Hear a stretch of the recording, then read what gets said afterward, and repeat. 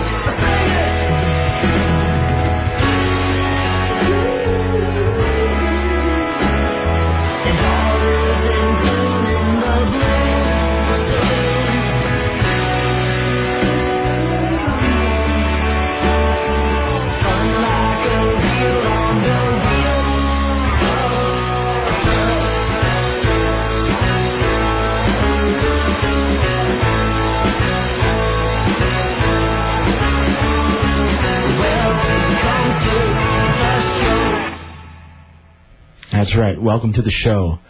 It's Mike Hagan. You're listening to Radio Orbit, KOPN Columbia, 89.5 FM.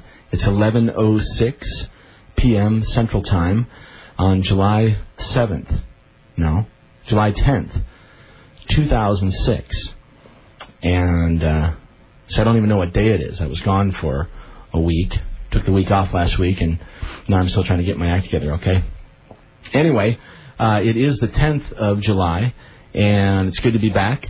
Tonight, we have a wonderful program lined up for you. Hopefully, things work out okay. I had a little bit of problem with the telephone when I was messing with it earlier, so we have to cross our fingers. You know, you never know with the technology around here. So, anyway, my guest tonight, Brian Trent. And I'll tell you a little bit more about Brian in just a minute. But before that, we have to take care of business here and say thanks to Debbie Johnson, always doing wonderful things on Free Range Radio Theater from 10 p.m. until 11 p.m. every Monday night, doing it up for an hour before this program and setting us up nicely. And I love Debbie's program, and I hope you all listen to it. Free Range Radio Theater. You can find her on the web as well at freerangeradiotheater.com, I think. or use one of your friendly neighborhood search engines to correct any of the errors that I may have made. All right, before that, Kelvin, my friend, and Jason doing it up. We had Tech Radio earlier in the evening, as always on Monday. Jeff with Uncommon Light from 3 until 5. Jeff had a great show today, actually. I heard a bunch of the, I'm guessing it was new Bruce Coburn. I know it was Bruce Coburn. I just don't know if it was new, but you played a bunch of it. So I'm guessing that Bruce Coburn has some new stuff, and Jeff played a bunch of it this afternoon. And he does great stuff every Monday on Uncommon Light from 3 until 5 on KOPN. And the news is thrown in there somewhere in between every Monday, and we have fun time. We have fun times. All right, so it's Mike, and it's nice to be back. I was out of town last week. I said thanks to Casey for sitting in for me. And as a matter of fact, you can catch Casey every Wednesday night at 10 p.m. right here on KOPN. And I need to thank Rick Levine for a fun show. It seems like a long time ago, but back on June 26th, Rick Levine, Quantum Astrology, an interesting concept, and it was really a fun show. And we also played some great independent music, as we always do. And if you missed it, it's on the web. So hop on there at www.mikehagan.com and figure out a way to get to my archives. It's not that difficult. And you can also go to the music archives and find out about music that was played on the program last week. Actually, not last week because that was Casey's program, but the week before, and any of the other prior programs that are in the archives there. All right? So, and there's wonderful stuff. There's lots of jewels, as it were, hidden in the archives and in the music archives. And we've got lots of new stuff coming all the time. As a matter of fact, we started the show tonight with some great new music from Joe Stickley's Blueprint. And they're a local regional band who I've been familiar with for quite some time. They're actually sort of the dual incarnation of the band that goes by the name of Bachman. And Bachman has been around. For quite some time. And making good music. But anyway, this particular project they called Joe Stickley's Blueprint, and the CD is called The Eagle and the Pearl. And it's real good, and I like it. That first song that you heard tonight to open the show was the title track, The Eagle and the Pearl. And we'll hear more from Joe Stickley's Blueprint as we move through the program, okay? And you'll be able to find information about them on the web as well. From my website, you can connect right over to their MySpace page and to their direct website as well. Okay? Okay, so let's see. Casey, every Wednesday from 10 p.m. until midnight, you can catch Casey right here on KOPN. He did the show last week. I thank you. And Rick Levine, great stuff. Tonight, as I said, we've got Brian Trent. And Brian has written a great book. It's called Remembering Hypatia. And you can find information about Brian on the web as well. If you want to sort of get ahead of people, hop on to my website and read a little bit about what Brian's done. But anyway, Remembering Hypatia, he refers, of course, to Hypatia of Alexandria, one of the most amazing women in history. Yet a woman whose accomplishments and contributions to Western thought are scantily recognized and acknowledged, myself included, not to mention her murder and the subsequent expulsion of everything about her from most of the history books. So we'll tell her story tonight. We'll do it with Brian Trent. He's amazing. He's done a great job with this book, Remembering Hypatia. And her story is one that I've learned over the last few weeks, and it is a fascinating one. And you wonder how many like it there are. You know, there are plenty. This one we just happen to have a bunch of evidence that can't be refuted. So anyway, stick around. Brian Trent in about 50 minutes or so. All right? It'll be great.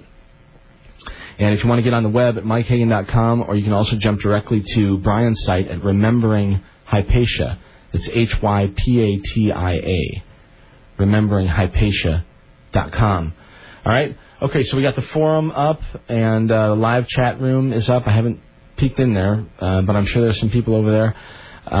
For those listening over the web, you can always just go to the website and then click on that chat room. It's pretty cool. You can just go over there and either sit back and listen to the program, or you can contribute and ask questions or make comments, and I'll try to peek in there every 10 or 15 minutes or whatever as the program goes along. And if there's stuff that I can comment on or that makes sense to talk about, I'd be glad to add it to the conversation. All right?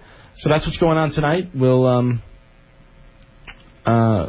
continue. All right? We've got music, as I said, all night from Joe Stickley's Blueprint. I know a couple of the guys in the band, Sean Kamen and Danny the drummer. I don't know Danny's last name, but Danny the drummer. And it's new, American music. And it's from a CD called The Eagle and the Pearl. So that's tonight.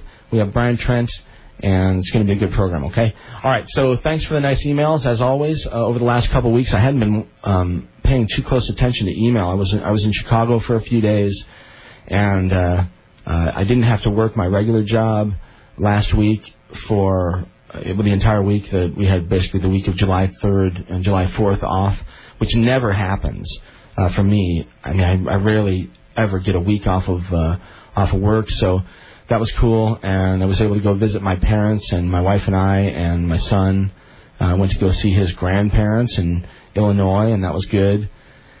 And anyway, just had a lot of work going on and doing things around the house, and it's summertime and got to be outside hunting blackberries, part of the time. You can't spend all your time buried with your head in books and the internet and things like that, or hidden away in the corners of radio stations, as I like to do sometimes.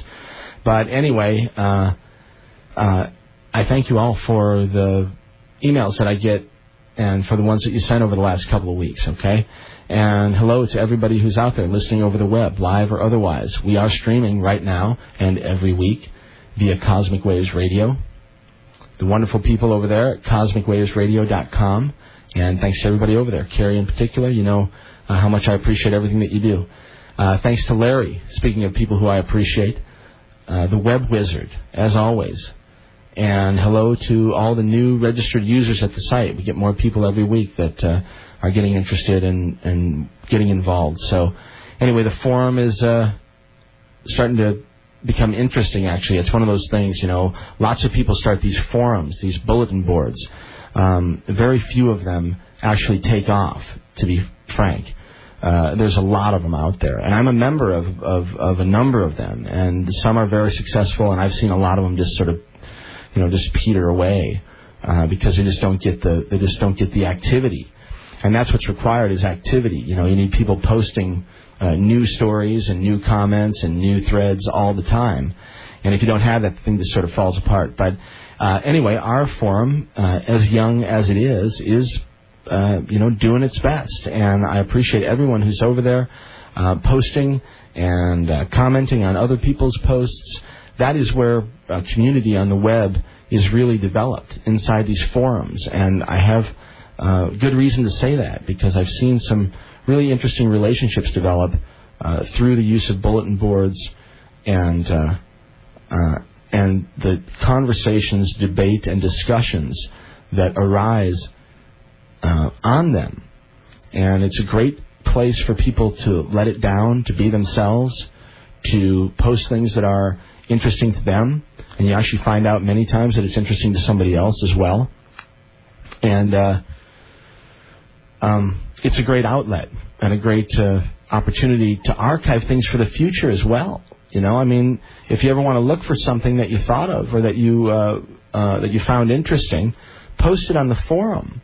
And it's there forever. As long as the internet is around, as long as Larry and I can breathe, trust me, that stuff will not be lost. And you can go there, and there's a very convenient little search button, and you just search for your words or whatever, and you'll find exactly what you had posted years ago.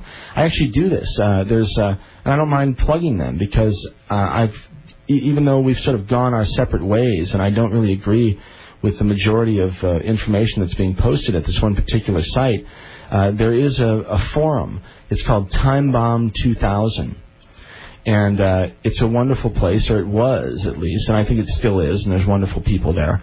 But it's been sort of overrun by the hardcore control freakers and the fear mongers and all that right now. But a lot of places have. And it's just the way it is. And hopefully it'll come back around to the place that it was prior to the year 2000. That's the whole deal with Time Bomb 2000, and this will give you an idea for the time frame that I've been involved with this group, so at least you'll know, I have a little bit of perspective with regard to what I'm talking about. But Time Bomb 2000 started in around 1997, 9 or 10 years ago, and it was basically a bunch of concerned computer people who had interests about the Y2K computer issue.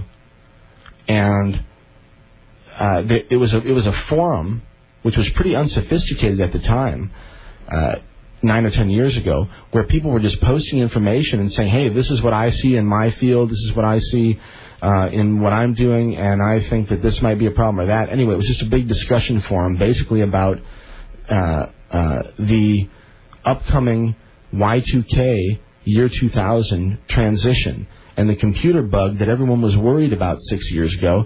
I mean, there were Armageddonists that were saying that it was going to shut down the whole planet, and that it was just going to be, and it was also the perfect opportunity for terrorists to strike, and and on and on. It turned out that probably because of the work of a whole lot of good programmers before the curtain dropped, it went by without a whole lot of a hitch. Now, trust me, there were hitches. Just you don't hear a lot about the hitches, but there were hitches, and there still are. There are still computer issues that are related to what happened 6 years ago. But it didn't shut down the planet, and technology was able to march forward as was humankind, for good or for bad or for ugly. So, anyway, we still have our little machines. And we still tap on them and use them. And I do a lot of that stuff. And it's available because of the technology. And you guys out there on the web who are listening are able to do it, for exactly the same reason.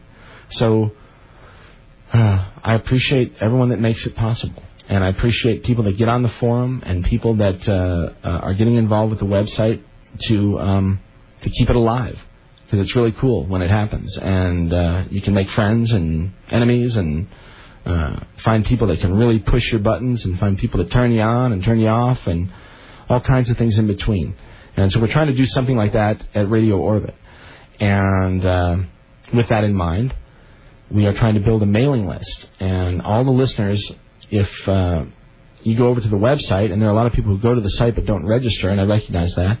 But, of course, it's free, and it's simple, and I don't ask for a whole lot of information. And if you do so, you can get a couple freebies. You got a great CD that's available for download from my friends Jeff and William from the band Yachai. And their entire CD, Sweet Mother Mercy, is available for download if you register at the site. And they're doing great work, and I love those guys. And they made a great little promo for me that I played last week, and I think I'll probably play it again sometime tonight, maybe. Anyway, and Larry's doing some really cool stuff with screensavers and all kinds of things. And we have people sending us music and artwork and poetry.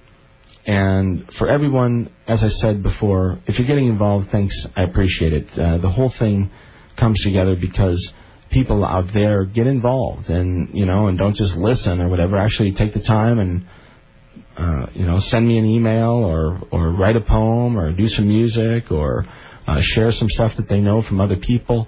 And it's great, and I love it, and I appreciate everyone that's involved, okay? All right, so if you want to get in touch with me, the email address is orbitradio@aol.com, orbitradio@aol.com.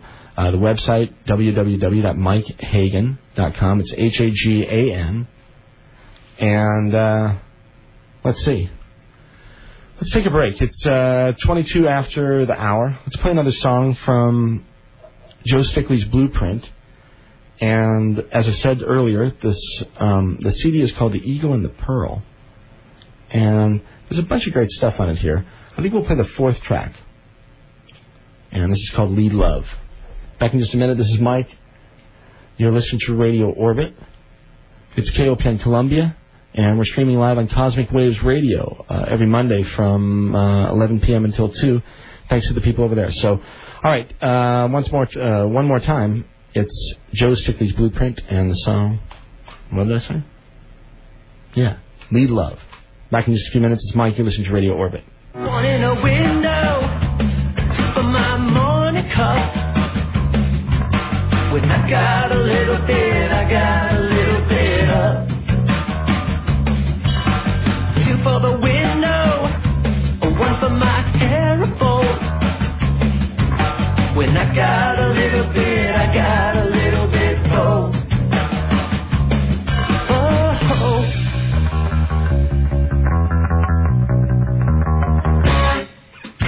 Under the seabird, two little hearts of oak.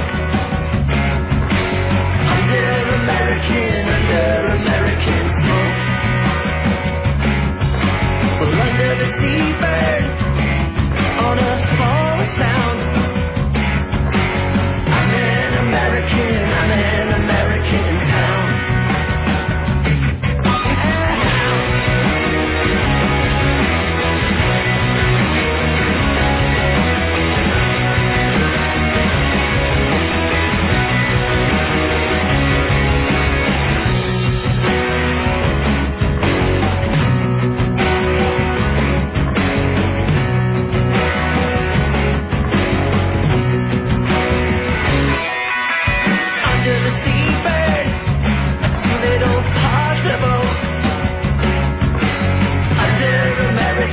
Under American smoke.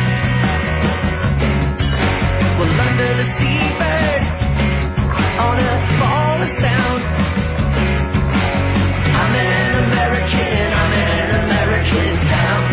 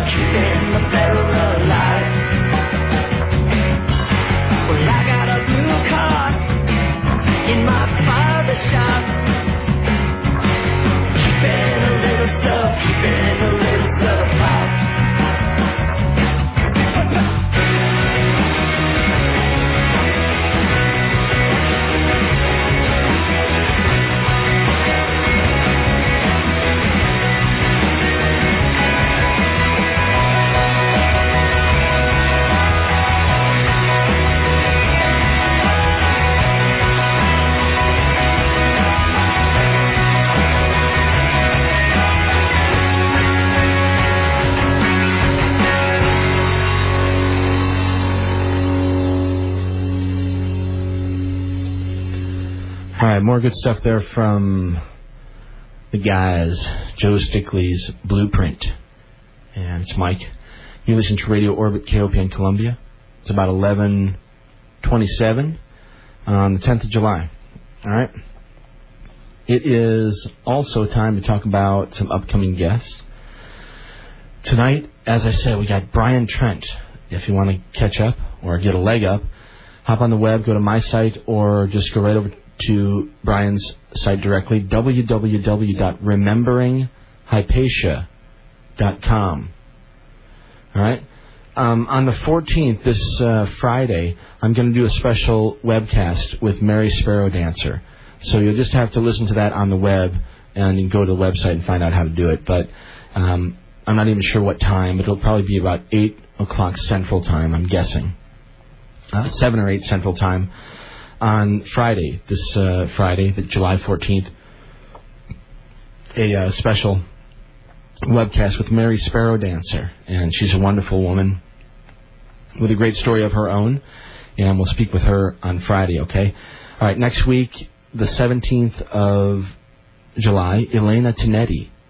Elena's amazing. I was introduced to her by Dr. Michael Hyson and Star Newland, and they have worked with her for a number of years, but at any rate, she's got a wonderful new video production that has been released. It's called Birth as We Know It, and it's about water birth, and it involves a whole lot of other things, including dolphins, and it's 3 hours and 20-some minutes long. And anyway, Elena Tinetti doing wonderful work, and you can find her on the web at birthintobeing.com.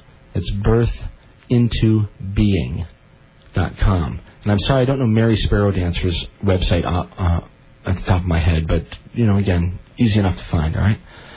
All right, so that's on the 17th, Elena Tinetti. The following week, July 24th, Marco Roden. We'll have Marco back on the show to expand upon and clarify upon the amazing mathematics and implications of the work that he's doing. All right? And it needs more discussion, no doubt about it. Marco Roden on the 24th of July. All right? If you missed the first show with Marco, just to hop on the web, figure out a way to get to my archives, and you can listen to it, okay? July 31st, the week after that, Christopher Dunn, the outrageous author of Giza Power Plant. And thanks to my friend Pio, who's listening live right now from Sweden, as a matter of fact, for sleuthing out Chris Dunn's email address. And it was actually the right one. And I got a hold of Christopher, and we've spoken now a couple of times over the last week and a half. And we're going to do the show on July 31st. And he's real happy to do the show, and I'm really pleased that we were able to get in touch with him, because I think he's a special guy. And he has a wonderful take on these ancient megalithic monuments. And his take is one of an engineer.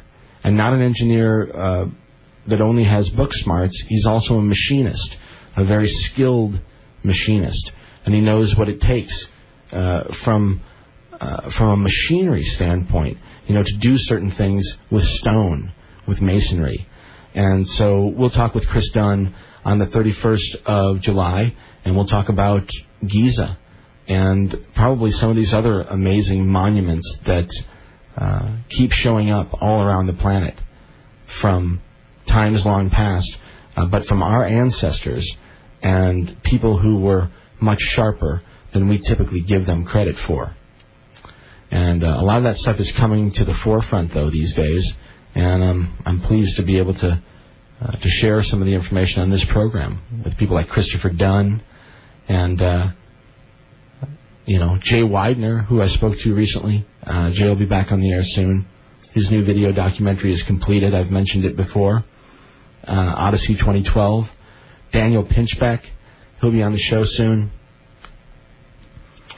Kat Harrison, hopefully sometime in the fall. Dennis, sometime again in the fall, certainly. And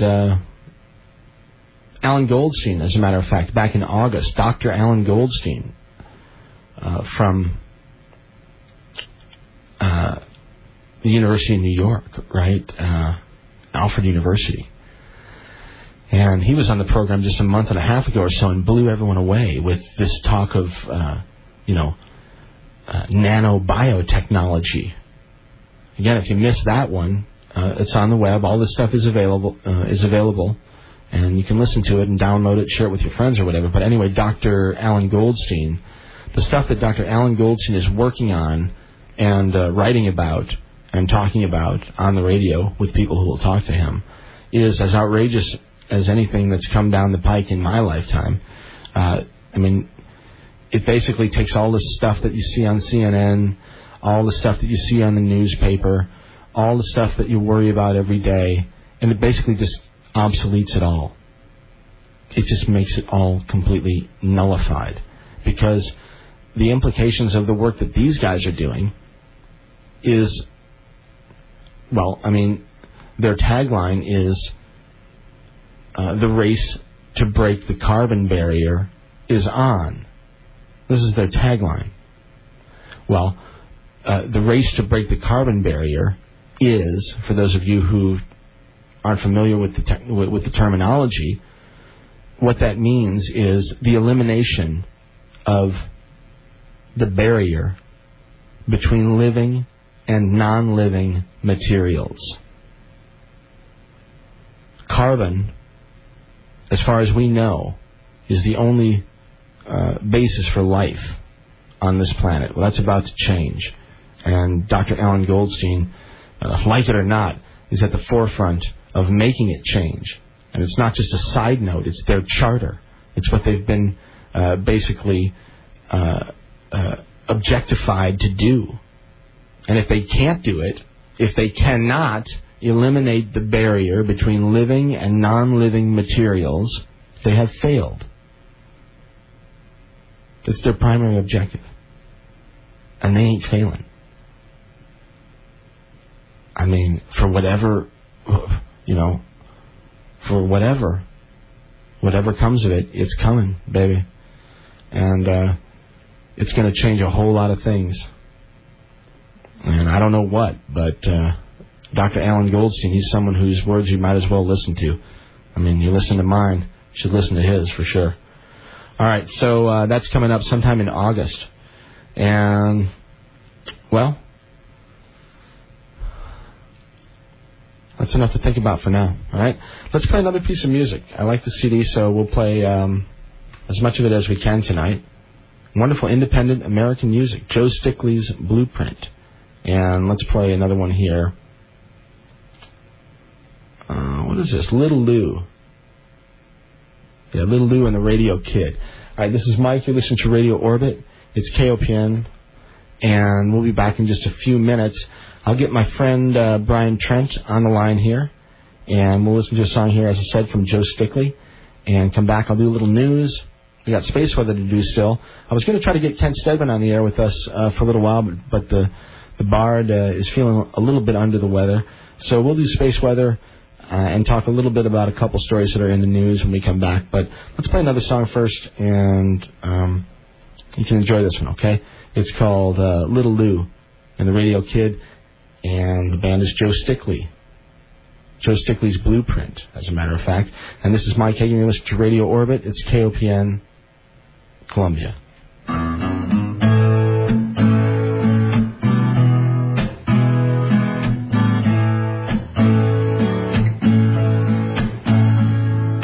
When the show is over, rock and rollers, I'll take to a quiet room where my little stereo says, someone kill my TV when I'm gone, but leave my radio low if you need it on. When there's no rhyme or reason, little demon,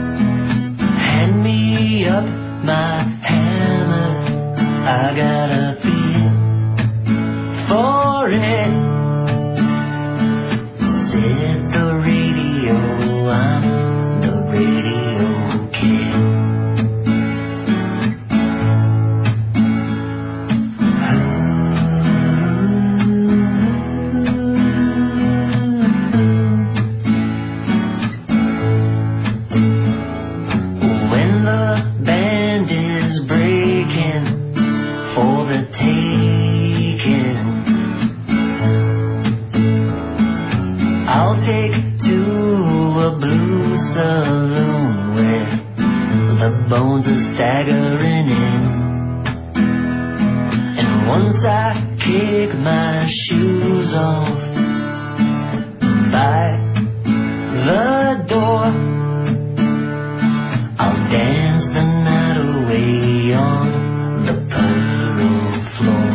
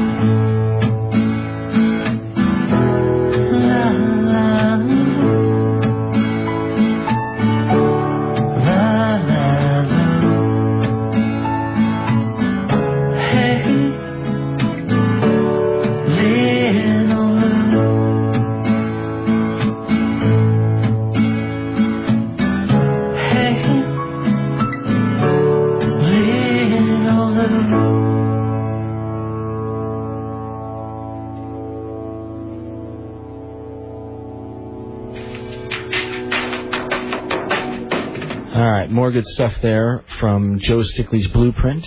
That was Little Lou, the Radio Kid. It's Mike Hagan. You're listening to Radio Orbit, and it's KOPN Columbia, 89.5 FM, about 11:40 p.m. on the 10th of July, 2006, okay? All right, my guest tonight, if I haven't mentioned it enough, it's Brian Trent. And Brian has written an amazing book called Remembering Hypatia.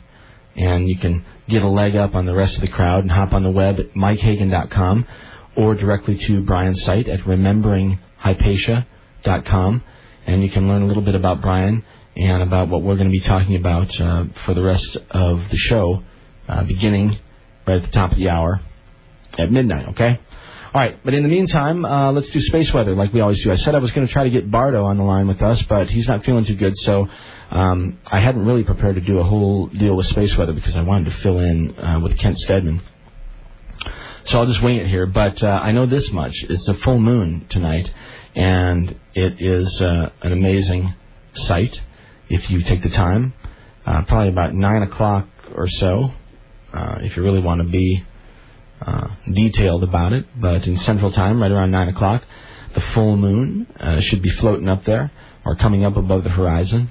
And it's a wonderful sight and beautiful tonight, as a matter of fact. In fact, they call the full moon in July, among other things, Thunder Moon. And, of course, oftentimes on the summer evening, you can go outside and you'll hear thunder and lightning because of, summertime thunderstorms. But you can also look up tonight and see a brilliant full moon. All right, so it's the Thunder Moon tonight. I don't know if we'll have some thunderstorms out there in mid-Missouri. Hopefully not, because I like to see the full moon bright and shining. Anyway, there have been some amazing photos taken over the years of the Thunder Moon, and there's one in particular that I found today at spaceweather.com, and it was from the Philippines. Just an amazing photograph of a cloud formation that sort of was just reaching up toward the full moon, and there was a boat, the silhouette of a boat that was just sort of headed out to sea in calm seas that was underneath the light of this moon, and it's just a beautiful photograph. So, anyway, lovely things happen on full moons, and nasty things as well, I guess, sometimes. So, anyway, if you look at the sun, you'll find that there's a big giant sunspot, and it's one that we were calling, I think it was 898 if I remember correctly, but don't quote me. But it's about out of the way anyway, but it was on the front side of the disk for the last few days, and it's now just starting to roll around off the western limb. And when big sunspots go, as they move around the disk and they start to head towards the backside of the sun, and again, this is just from our perspective. It's not, the sun is rotating, we're rotating, everything is spinning, and these sunspots and phenomena that occur on the surface of the sun, they're all moving and dynamic too. So anyway, it's all just a matter of your perspective. But in our case, this particular sunspot is now moving over and off of the western limb of the sun, and when that happens, you can sometimes get a great look at these big giant plasma clouds and streamers that emanate from sunspots like this sometimes, and you can actually see them glowing against a backdrop of black space, and it's amazing. They can be really beautiful sometimes, and quite awesome. You see the power of this star of ours, Anyway, so that's going on right now. What else? July 12th, the Genesis Pathfinder launch. It's coming up in just a couple of days. We've got a couple of comets. There's always comets and asteroids that are making their closest approach to Earth, or near Earth flybys. I find them every week, when I do my work for the show. But this week, no different. I picked a couple of them here. There's Comet T2001.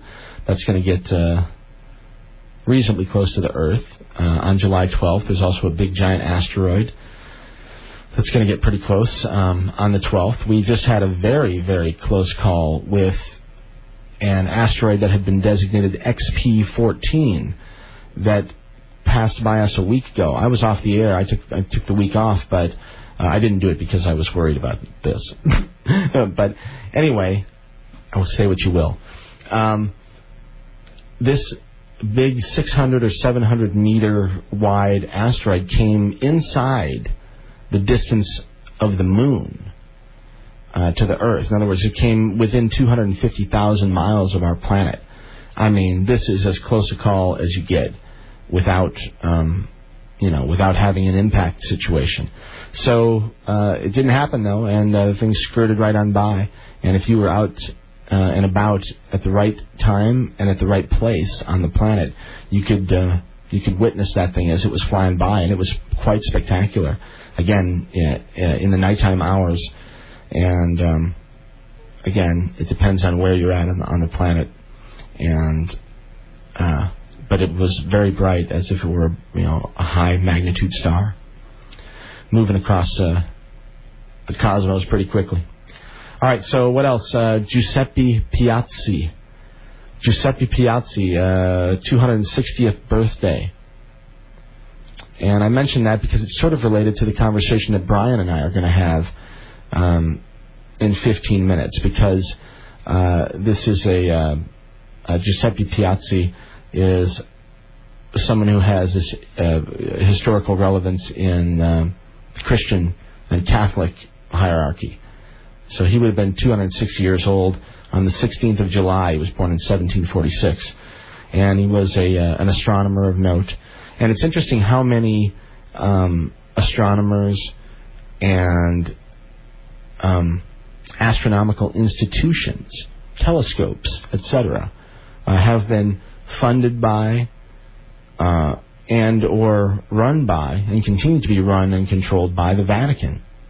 And you think, well, what's their big interest?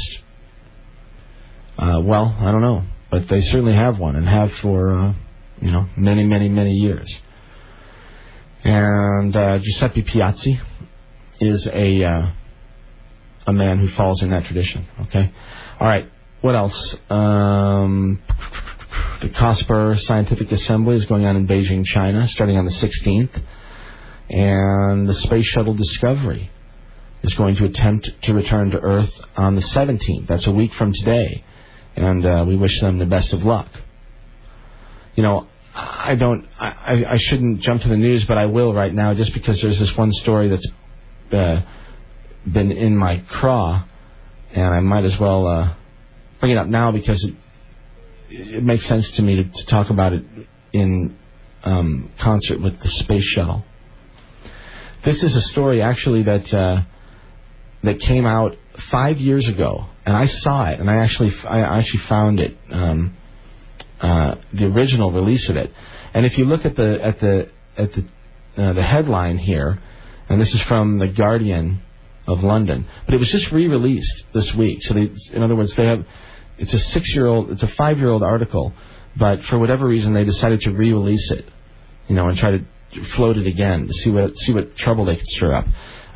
Anyway, the headline is NASA aims to move Earth, and the dateline is June 10th, 2001.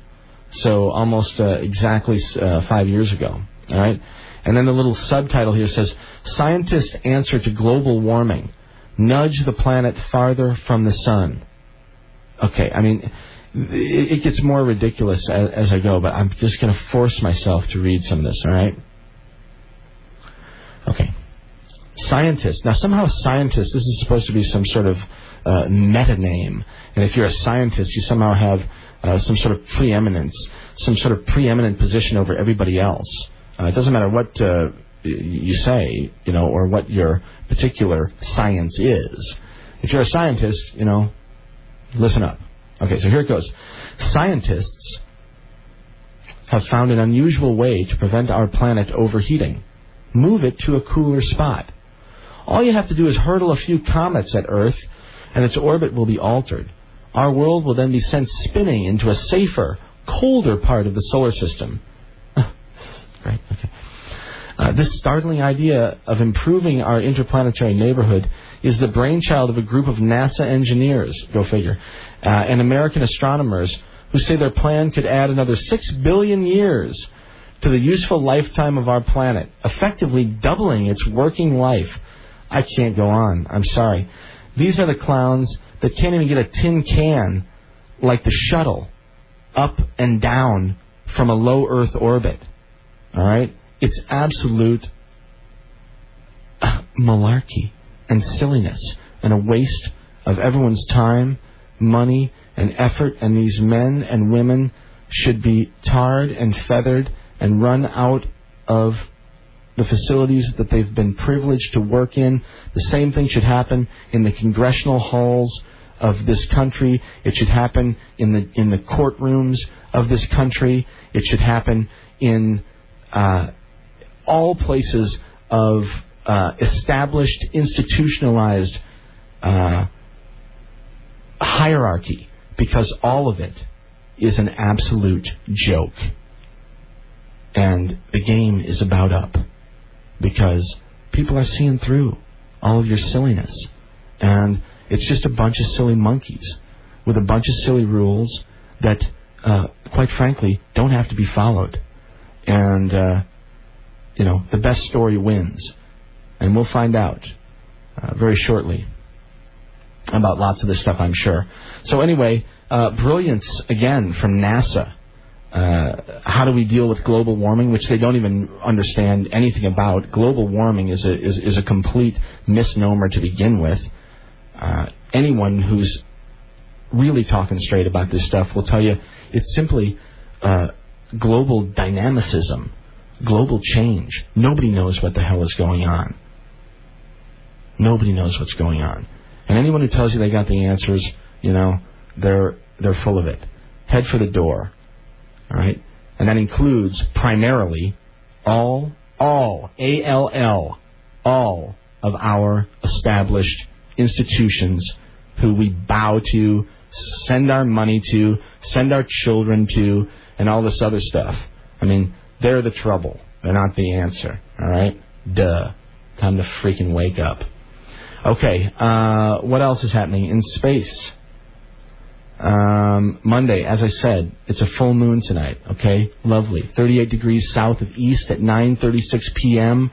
if you're in East Lansing, Michigan, okay? For those of you who want to be specific, you'll see the moon appear on the horizon, or you will have already seen it.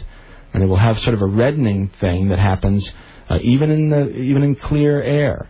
That reddening is caused by the scattering of wavelengths of light.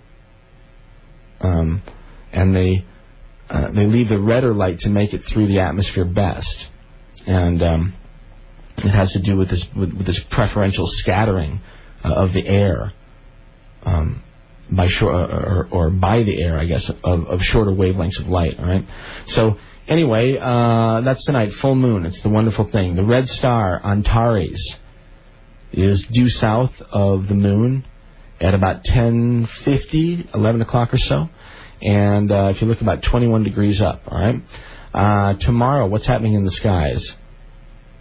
As the evening gets dark tomorrow, you'll see Regulus, and Mars will be to its lower right. You have to look in the west for this, okay? Low in the western sky as it gets dark.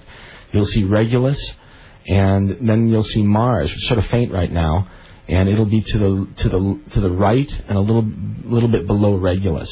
And you'll need some binoculars, but not to see that. But if you have some binoculars, you'll be able to see Saturn, which is just a few degrees, maybe 10 or 12 degrees lower and to the right of Mars. All right. And let's see, Wednesday, sort of similar things happening in the west. And I won't waste any more time talking about that. Just get outside and take a look up. It's always interesting, and you can always find something that soothes your spirit. All right? And if you really want to learn about it, get on the web and go to MikeHagan.com, or go to CyberspaceOrbit.com, or go to SpaceWeather.com, or go to, I don't know, there's lots of good .coms where you can learn lots of good stuff. And one of the good .coms that I've learned some stuff from recently is called RememberingHypatia.com.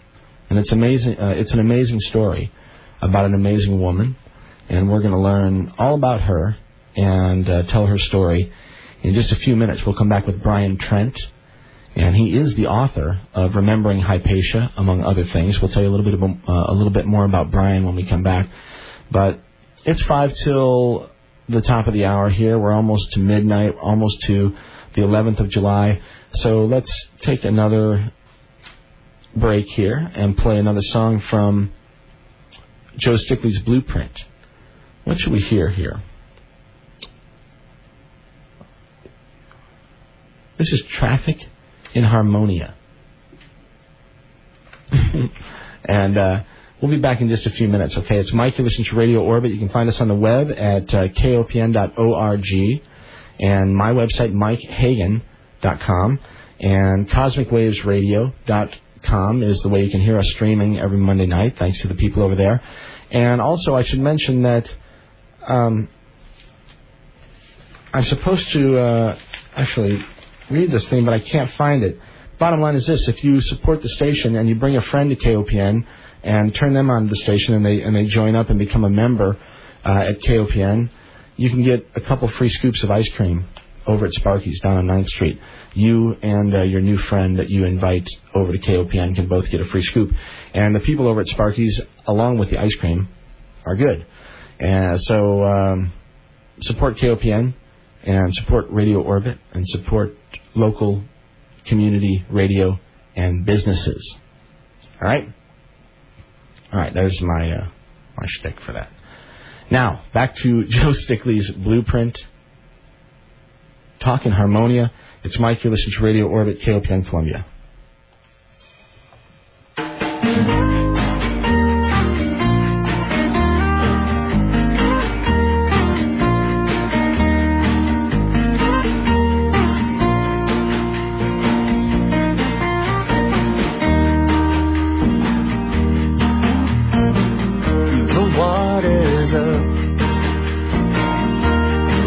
With a little bit of hope in a coffee cup.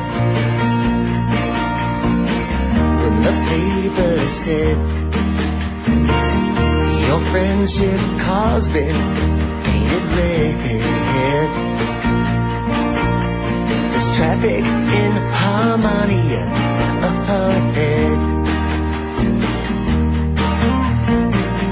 The waterfall caught up and caught us all like a cannonball. Too soon to swim. Too many lines to color in. There's traffic in Harmonia again. And I got a feeling of settling slow. But I got a place here in the show. And I got a Beetle too fast for you. And I'm taking it on the way. Harmonia.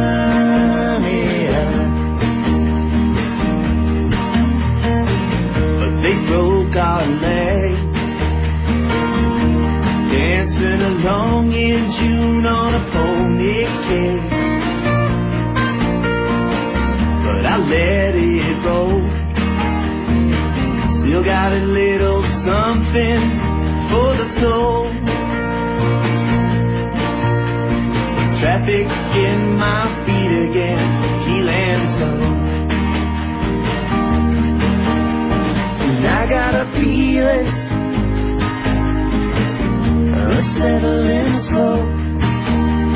And I got a friend here on the road. And I got a girl too fast for you. And we're taking it on the way. Harmonia. Sing a little song on the road tonight, where it's a little bit brighter, right? You sing a cartoon song. Oh, you sing a little song on the road tonight, where it's a little bit brighter, right? You sing a cartoon song on a pearl wave, on a pearl day.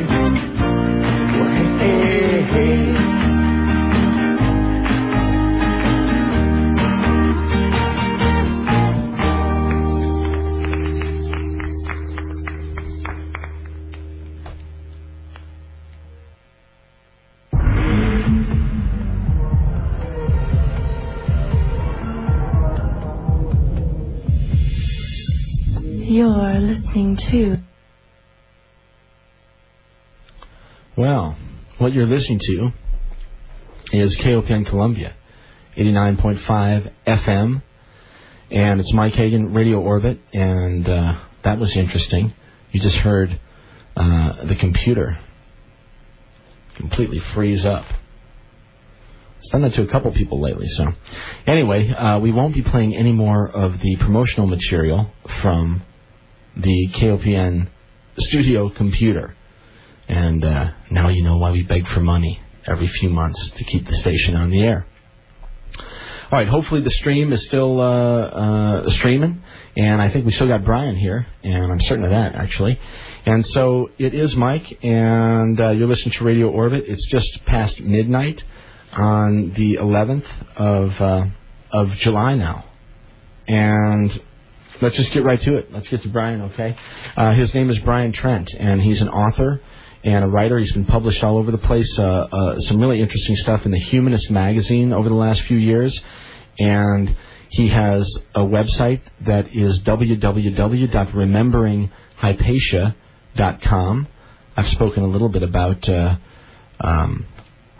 and what he's about over the last hour or so. But let's just get right to him and say hello and welcome to Brian Trent. Brian, thanks so much for being on Radio Orbit tonight. Thanks for having me. Oh, you're welcome. I guess first things first. You're on the East Coast, is that right, Brian? That's right, in in Connecticut. Okay, you're in Connecticut, so thank you for staying up late into the night with us. I know the live programs for people on the East Coast are not always the easiest to do, but we appreciate you sticking around and doing it live because it makes a big difference. And so we've got that, and let's start off by asking you a couple questions just about yourself. Who's Brian Trent, and where do you come from, and what got you along this path that led to the amazing Hypatia story that we'll talk about for the next couple hours here? Well, I mean, writing has always been something I've been interested in, the creative process, writing, and I've pretty much run the gauntlet. I do a little bit of everything, I guess, short stories and essays in particular. Each form of writing allows a writer to express something different. Essays like the ones you were saying in The Humanist allow me to get into certain political and scientific and even philosophical explorations. Yeah, and the one on immortality that you wrote just blew my mind, actually. And I read that before I heard of the Hypatia story. Oh, okay. That's been a popular article. I actually wrote that on a plane going to Seattle, see a friend of mine in Seattle. And, interesting. I had with me a copy of Meditations by Marcus Aurelius. And the theme, it's a great book. It's one of the best-selling books by a ruler of a country. I mean, this being ancient Rome. Mm-hmm. And it's just really his personal diary. I don't think he ever intended it for publication. Right. It's our good fortune that it fell into the right hands. Mm-hmm. So his theme of it, though, was really that you're going to die. It's inevitable. And the sooner you come to grips with that, the better. And I was reading it, and the sentiment is repeated so often that I thought, well, you know what? We face certain technological developments today that allow for us to think in a different way now, for us to realize that if, death is a mechanical process at least, maybe we can affect it. Maybe we can, increase longevity. And so I wrote most of the article on the plane, and when I came back, I got in touch with Dr. Michael Rose, who's he's got to be like one of the top 1 or 2% of the evolutionary biologists in the country. He had done some experiments with fruit flies where he has sufficiently increased their lifespan so much that they don't age anymore. Yeah, I've read some of this. Yeah. I wasn't familiar with the guy's name, but I certainly read the articles. Yeah. Now, he's pretty well. He's had a lot of things published, and he actually wrote a book too called Methuselah Flies, dealing with the experiment. And so I talked to him. He gave me some of his time, and we chatted about the possibility of that being applied to humans eventually. And it was just kind of for me, it was a blast to write it, just because I dealt with the consequences of that. I mean, what are the social, what are the philosophical, what are the political, what are the religious consequences of a society where you have ageless people? And it was a great conversation, and I really enjoyed writing the article, and get a lot of mail about it. Yeah, and I'm sorry to hang a left turn right off the bat like that, but for people who are wondering what the hell we're talking about, this was a particular article, and what was the actual title of it, Brian? The Future of Immortality. The Future of Immortality, that's right, and it was published in The Humanist, a year and a half ago? About a year and a half, yeah. Yeah, and anyway, it's very interesting, and it's sort of outside of the scope, but maybe not quite, of the things we're going to be talking about tonight, and Aurelius certainly comes into the scope of things we're going to be talking about tonight, and anyway, so back on track here. So a little bit more about you, Brian, before we get to Hypatia. Well, just as I was saying, I've written essays and short stories, and I just naturally upgraded up to novels. Novels allow for a completely different exploration. I came across the Hypatia story while researching a completely different book. Hypatia is not my first book. It's the first book I've had published and out there mainstream and selling, but I've written several books before that. Most of them are historical based, and I came across her story by accident. I was researching, and I came across the story of the Great Library, which was Alexandria. Yeah, the Great Library of Alexandria, a library that's 700 years old. The greatest repository for collective knowledge, kind of like the great statement of civilization. All the great minds, all the works were there. Right. And just it fascinated me, and I inevitably, in reading about the library, I discovered her and how she was murdered and how the library was destroyed. Right, and her contribution to the whole thing. Yeah, exactly. And then there's no coincidence. You're talking about a shift right away from an age of learning and knowledge and all of that, right away into an age of into the Dark Ages. Mm-hmm. So I knew I had to read the story. Amazing. All right, so, the website, www.rememberinghypatia.com. You can find Brian there, and you can read a little bit about the book. You can even see excerpts from, I think, the first chapter that's there. And just sort of a general synopsis of the story is there. And you can get there directly from my website as well at mikehagan.com. All right, so, Brian, let's just begin at the begin. And the title of the book, Remembering Hypatia. Who's Hypatia? Hypatia was the last librarian of the Great Library in an era in which the post was always held by men, and not just any men, but men of particular renown and ability and accomplishment. And again, this Great Library is? The Great Library is located in Egypt, Alexandria, Egypt, the city founded by Alexander the Great. And it was Alexandria itself, when I've given the example of what Earl Robinson said when he talked about America. He said, all races and religions, that's America to me. And that applies to Alexandria. I mean, all different races, all different cultures living together in an ancient, pluralistic society. Even the library itself fused the elements of the great high cultures of the past, Greco-Roman, Egyptian, with even influences of Mesopotamia. So, and she worked there. She was, her post was achieved really through her force of accomplishments, and I think the force of her personality. This is ancient Greece, ancient Rome era here, and here's somebody who was a mathematician, a philosopher, an astronomer, a teacher, and the curator of the Great Library, all rolled into one.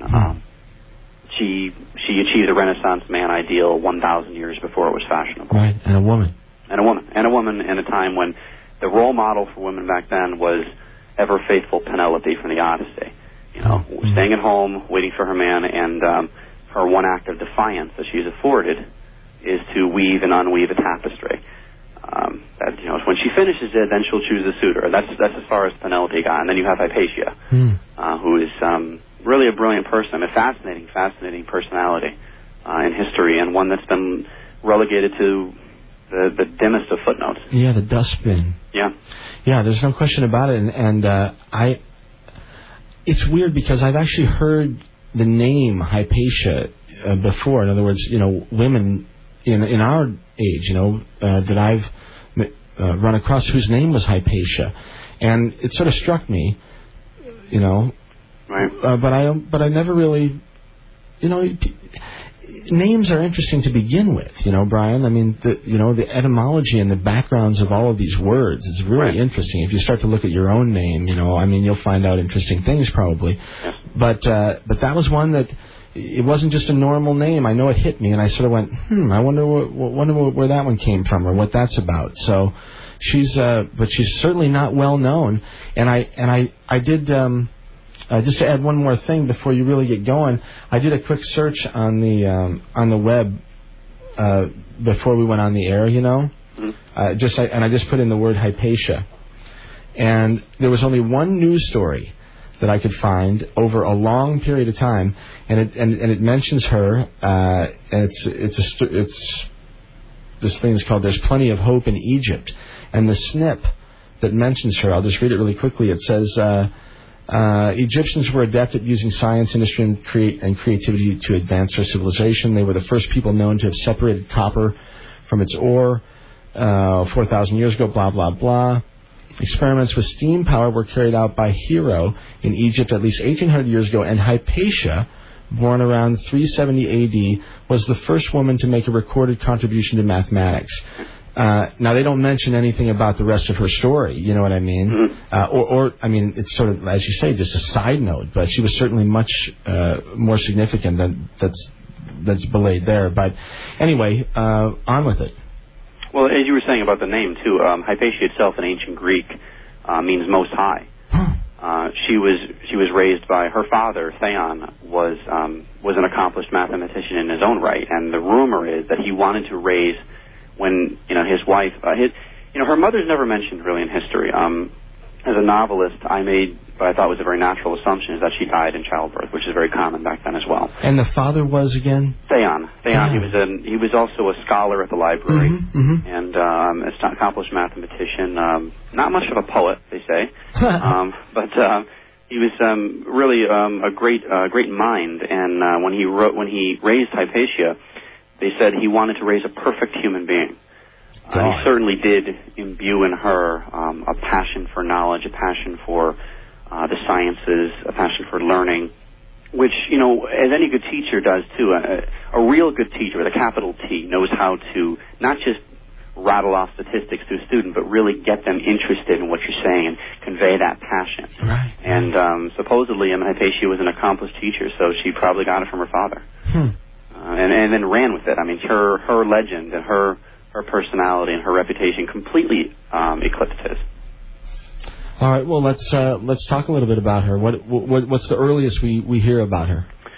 Well, Hypatia was born around 370 AD, and she a lot of the stories about her are kind of cloaked in legend. We don't know a lot because a lot of her story was destroyed.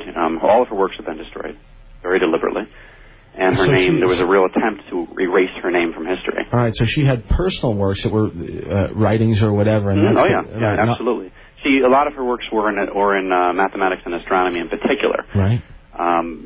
Again, you got to think too that different eras of history are marked by a certain. The word is zeitgeist, a real spirit of the age, and in the classical world, that was a fearless inquiry into art and science. Right. To literally reach the heavens, which I think is why the astronomy appealed to so many different Greeks and Romans. And it wasn't abstract too. It wasn't just like leaning down on a beach and saying, "Oh, I wonder if those are what are those weird lamps up there." This is people who figured out how to measure the distances of stars in theory, who charted the constellations, and even who speculated on the possibility of other civilizations. The Roman Seneca, who I quote in my book, said, "To assume that the Earth is the only inhabited world in infinite space is as absurd as to assert that on a vast plain only one stalk of wheat will grow." So these are very far-reaching people. It's always I joke with people and I say it's always a mistake to underestimate the ancients. Oh, isn't that the truth? And they've left us not only the things that they've written and said, but also these tremendous megalithic, architectural outrageousnesses. That anybody worth their salt will look at you and just shake their head, say nobody knows what's happening. Well, it's funny you mentioned Hero of Alexandria, and just today earlier I was flipping through the stations, and I think it was the History Channel was on, and they had this little segment about one of my favorite people in history, Archimedes. Oh, another one. And this isn't just a genius. We're talking about a super genius. Oh my gosh. And they have a pretty good case that he may have he had designs for steam-powered cannons, and they've shown that it could technically have been created in his lifetime. So people doubted immediately that he would have used these in war to defeat the Romans, but now it's looking like, well, maybe he did use them. So. Yeah, he was interesting. Yeah, he was amazing, and you can go back and back and back, even to I'm very interested in the Neolithic and times prehistory, and our ancestors were much more capable and intelligent than we ever give them credit for, and this idea of linear history is just one that's really. Talking about the dustbin, that's where that one should be thrown, Of course. So anyway, so Hypatia, around the middle of the 4th century or the end of the 4th century, she shows up, and she is just this amazing young woman, right? Yeah, absolutely amazing. One of the stories that's told about her, we don't know a lot about her history, the early history anyway. There's a rumor that she studied abroad in Athens, and I did put that into the book as well, that she... didn't particularly enjoy the experience over there because she certainly didn't stay. I think she had to deal with a lot of sexism as well. And I have a little commentary on academic elitism as well, which we see. It's kind of, I think Hypatia was definitely, if nothing else, she was a free thinker. There's a couple of quotes that are attributed to her that have survived the destruction of her works, and one of them in particular is, "Cherish your ability to think. For even to think wrongly is better than not to think at all." So I have a whole section of the book where when she is in Athens, she runs into students who have devoted themselves to Plato and Diogenes and Demosthenes, and these students have become carbon copy replicas of Plato and Diogenes and Demosthenes. Right, just parrots. Just, the ancient ditto heads. People who don't really think for themselves, but rather would have someone else pour words right into their mouths and then vomit it back. Boy, isn't that the story of We history? see it constantly. I mean, there's actually, today especially, the punditry in America today and I suppose it's a related subject, but the insidious brainwashing of an entire publication. You said something, of entire population rather. You said something earlier in your broadcast about that very subject. And you just see it. I mean, we don't have debate in America today. We have blockheaded ramming contests. Oh my gosh, it's just absolutely frustrating. But I'm not sure. I'm not sure how long and how many people are really. I don't know how. I just don't know how long that sort of thing works. Well, it's. I don't think it's. That's why Hypatia, being a free thinker of her era, saying that. Cherish your ability to think. To think. Right. We're rational beings. That's the one thing that we have going for us. We have no. If you strip us down and put us out there in the wilderness, we have no claws, we have no natural armor, we have no poison sacs or fur, and what we have is our mind, which is, as far as we know, the most advanced thing in the universe. More advanced than stars. So this is, and she, just that philosophy alone is terrific. But the thing is, and the conflict in the story, the historical story in particular, is that kind of attitude, that philosophy, that the human mind can unlock not only the secrets of the world, but improve the human condition and really move us progressively forward, was starting to be replaced by a completely different philosophy, which would dominate the next 1,000 years. Mark Twain put it very well. He said, we saw a nation of men be turned into a nation of worms. And it was just a situation where you had a theocratic elite who shackled us. It said, don't think. Heads in the dirt, blind subservience, blind obedience. End of pluralism, end of free thinking, end of questioning. Instead, a nation of slaves.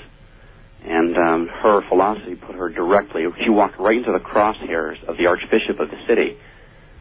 I mentioned earlier that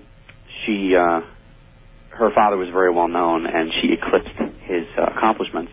Well, the Archbishop of the city was a guy named Cyril. His uncle was very famous before him. His uncle had ended religious freedom in the empire. And this is the Roman Empire. The Roman Empire, that's right. He had, before that, religious freedom was tolerated of a sort. There were a couple of religions, like religions of the Druids. They practiced human sacrifice. The Romans didn't care for that very much, and there was plenty of animosity between Rome and the Jews. But generally speaking, there was a religious freedom. And in 391, when Theophilus was mostly in charge, the Archbishop Theophilus, Cyril's uncle, he got the emperor to outlaw other religions. He just endorsed the state religion. You had one religion now that's being endorsed. At that point, Cyril himself ended up eclipsing Theophilus' accomplishment by driving the Jews from Alexandria, by ending debates among different sects of Christianity on penalty of death. And then he went after the library in Hypatia. So this is a guy who had his own dark resume. Well, it's amazing too.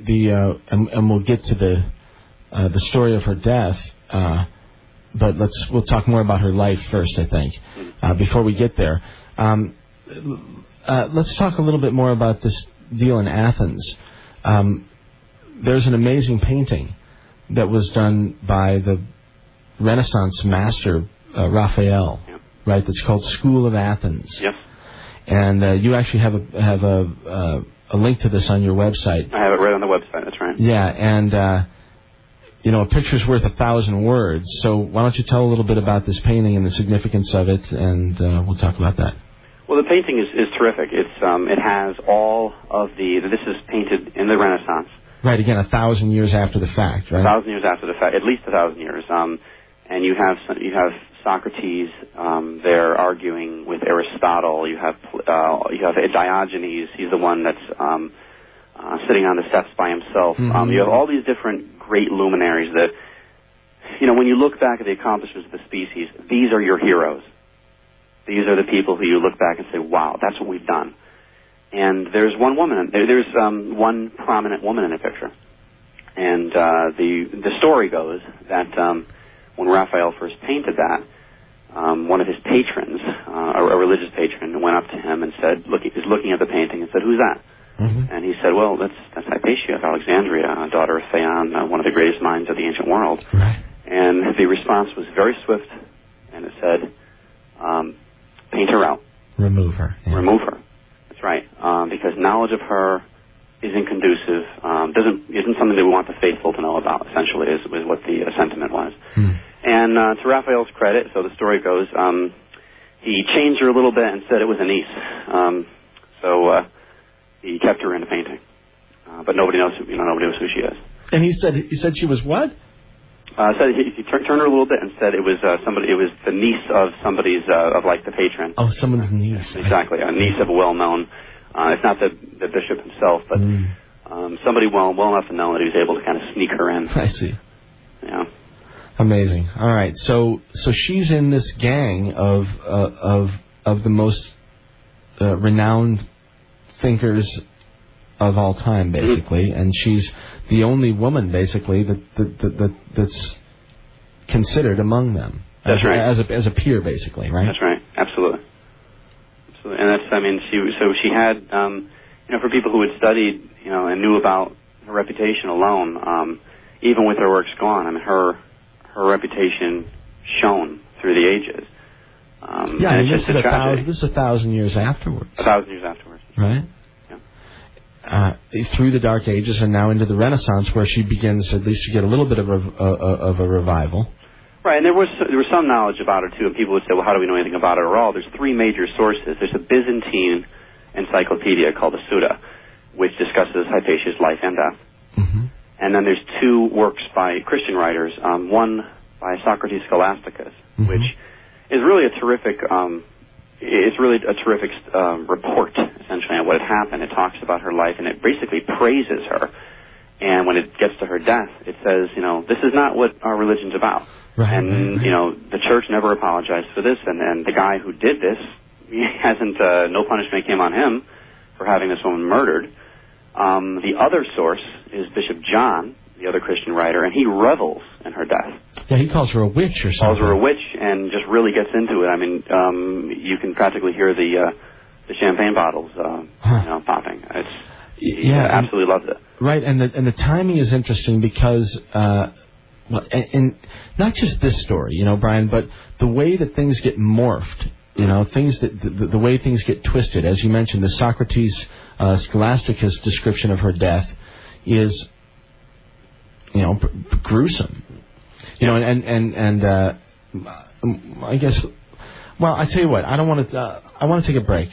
Sure. Let's take a break, and we'll come back and we'll talk a little bit more about this stuff. But it is really interesting to see how the stories change from the early reports, and then as they turn more from fact into propaganda. It seems like. Right. So, okay, we'll continue. We'll talk a little bit more in just a few minutes. Okay, Brian? Sure thing. All right, everybody. It's Mike. You're listening to Radio Orbit, KOPN Columbia. My guest is Brian Trent. You can find information about Brian on the web at www.rememberinghypatia, HYPATIA.com. And, of course, you can link right up to Brian's material from my site from here on out. Okay, so thanks to everybody who's listening. We'll take a peek in on the chat room once I go to break here. But thanks for everyone who's out there, and we'll come back in just a few minutes, okay? It's Mike, you listen to Radio Orbit. One more time, Brian Trent. We're talking about Hypatia of Alexandria, this amazing woman, and her story, which is being told again, thanks to Brian Trent. And we'll come back and talk to Brian in just a minute. Okay, it's Mike. You listen to Radio Orbit, KOPN. This is Joe Stickley's Blueprint. We're playing music off of their CD called The Eagle and the Pearl throughout the program tonight. This particular song is called The Soul of a Man. I hope you enjoy it.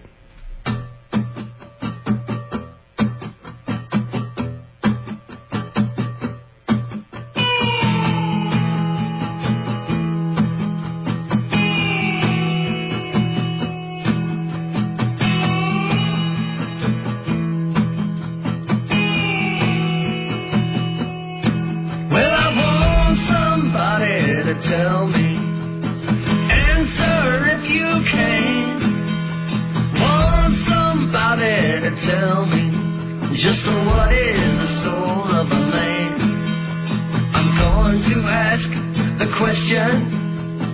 Answer if you can. If anybody here can tell me just what is the soul of a man, well, I want somebody to tell me. Answer if you can. Want somebody to tell me just what is the soul of a man. I've traveled different countries. I've traveled foreign lands. I found nobody to tell me just what is the soul of a man. Well, I want somebody to tell me. Answer if you can. Want somebody to tell me just what is the soul of a man. I saw a crowd stand talking. I came up right on time. We're hearing the doctor and the lawyer say a man ain't nothing but his mind. Well, I want somebody to tell me. Answer if you can. Want somebody to tell me just what is the soul of a man. I read the Bible often. I try to read it right. And as far as I can understand, a man is more than his mind. Well, I want somebody to tell me. Answer if you can. Want somebody to tell me just what is the soul of a man. When Christ stood on the temple, the people stood amazed. We're showing the doctors and the lawyers how to raise a body from the grave. Well, I want somebody to tell me. Answer if you can. Want somebody to tell me just what is the soul of a man. Well, I want somebody to tell me. Answer if you can. Want somebody to tell me just what is the soul of a man.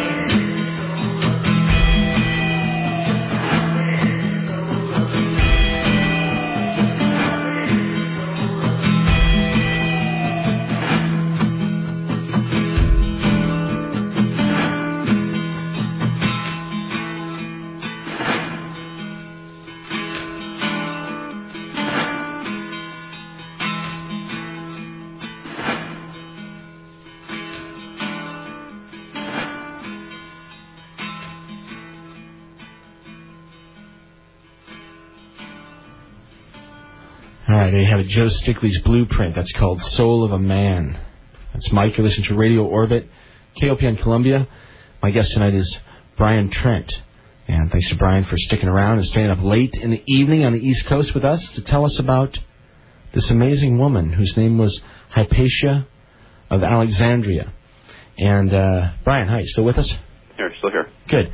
Hey, okay, so we've gotten to the point where we know that she was killed. I don't want to dwell too much on her death, at least not right now. I want to talk a little bit more about what she was doing as an intellectual, and then eventually, you know, what was so threatening about her that she had to be killed in the manner that she was, and then eventually not just killed, but erased from, you know, the record books and history and all this other things. So let's talk a little bit more about her. She was a mathematician. She was a philosopher. She was an astronomer. She was all these things.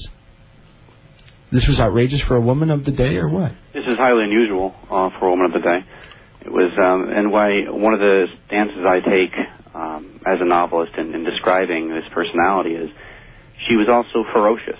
To me, in order to face the adversity she faced and to get to a point where I think this is the best tribute that you can ask for her. This is the ancient world. Now we're talking ancient Greece, ancient Rome, ancient Egypt, and all wrapped up into this magnificent city of Alexandria. People would refer to the philosopher, and they knew who they were talking about. It was Hypatia. some people have been so far as to say the lady philosopher, but the philosopher, those two words, and you out of a world where philosophers are a dime a dozen, right. They knew that's how powerful her reputation was. Wow. And I think it's interesting too. I wanted to really show her, because I'm certain in order to rise in that kind of world to the post that she had, and to keep and to maintain the respect she had to be ferocious. She was audacious, and a lot of the stories that are told about her certainly say there's a certain level of audacity in her. Mm-hmm. She wasn't a timid intellectual. This is a warrior poet who was out there and fighting for what she believed. So it was a character that really appealed to me. And a lot of her, in the historical record also, she had a circle of friends of hers. One of them was the governor of the city, Governor Orestes. Yes, this is a big part of the story, right? Very big part of the story, yeah. Okay, well, let's see. Let me ask you this about her.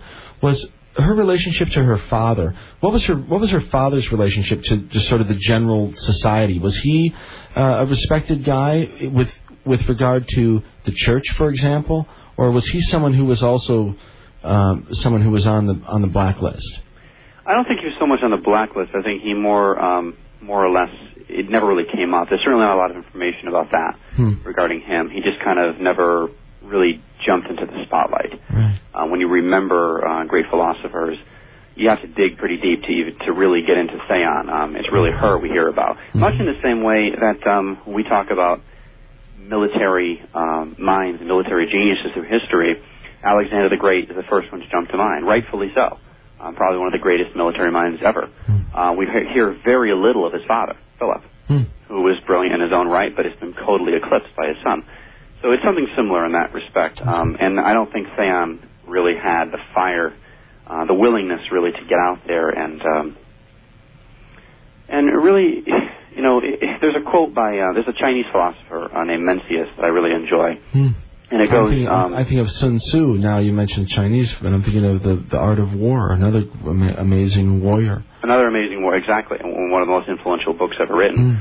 Mencius said something that I think if Hypatia's culture had managed to contact the Chinese, I think she would have really enjoyed this. And I dislike death, but there are things I dislike more than death. Therefore, there are occasions in which I will not avoid danger. And certainly Hypatia had no problem confronting the thugs, really. I mean, that's the only way that's the only word that describes it. Fundamentalists who were willing to use violence to further their own agenda. Sound familiar? Right, the modern world knows nothing about that. And in a lot of ways, that's actually a lot of the responses I get from this story is always pointing to the relevance. Unfortunately, it's something that still goes on today. Here in the Middle East and in a lot of areas around. All over the place, yeah. Well, the book, and I think we should clarify this. I guess as a category, they would call it historical fiction. This is a retelling. Every single major event happens in this book. And I would say easily 9 out of 10 of the characters, all the major characters certainly, are historical people and are historically accurate. The thing about a novel which really freed me up, which was, it's more accessible when you fill in the blanks. And to keep really true to the story. Take Braveheart, for instance, the story of William Wallace. Now, you can easily do, and I'm sure there have been done many documentaries on his life and what he was able to accomplish, against King Edward and all that story. Doing it as a movie and with a lot of respect to the source material, not just jumping off into the place of fantasy here, keeping as close as you can. It makes it more accessible. You're able to get into characters' heads. You're able to fill in the blanks, put meat on the bones, on the skeleton. And that's what this allowed me to do. Yeah, and you can move it from a purely intellectual concern into something that's something that can be, for lack of a better word, as entertainment. I think of the Dan Brown stuff. There's a tremendous amount of valid historical material in those books, and again, they're frightening as heck to the church. They hate this stuff. Well, a lot of people still think, I've talked to a lot of people about that movie, and there's kind of a backlash, of course, a predictable backlash, and the inevitable. People love jumping to extremes, and that's part of the. Right. That's one of the biggest problems with this country in particular. But I think it's also, unfortunately, indicative of human nature. But there's, they right away want to dismiss everything in that movie. Well, the Council of Nicaea was quite real. A lot of people don't realize that. Yeah. There's plenty of books of the Bible that were not included, and that's a fact. You can look it up anywhere. Yeah, and it's interesting stuff too. And it's not, I was raised a Catholic.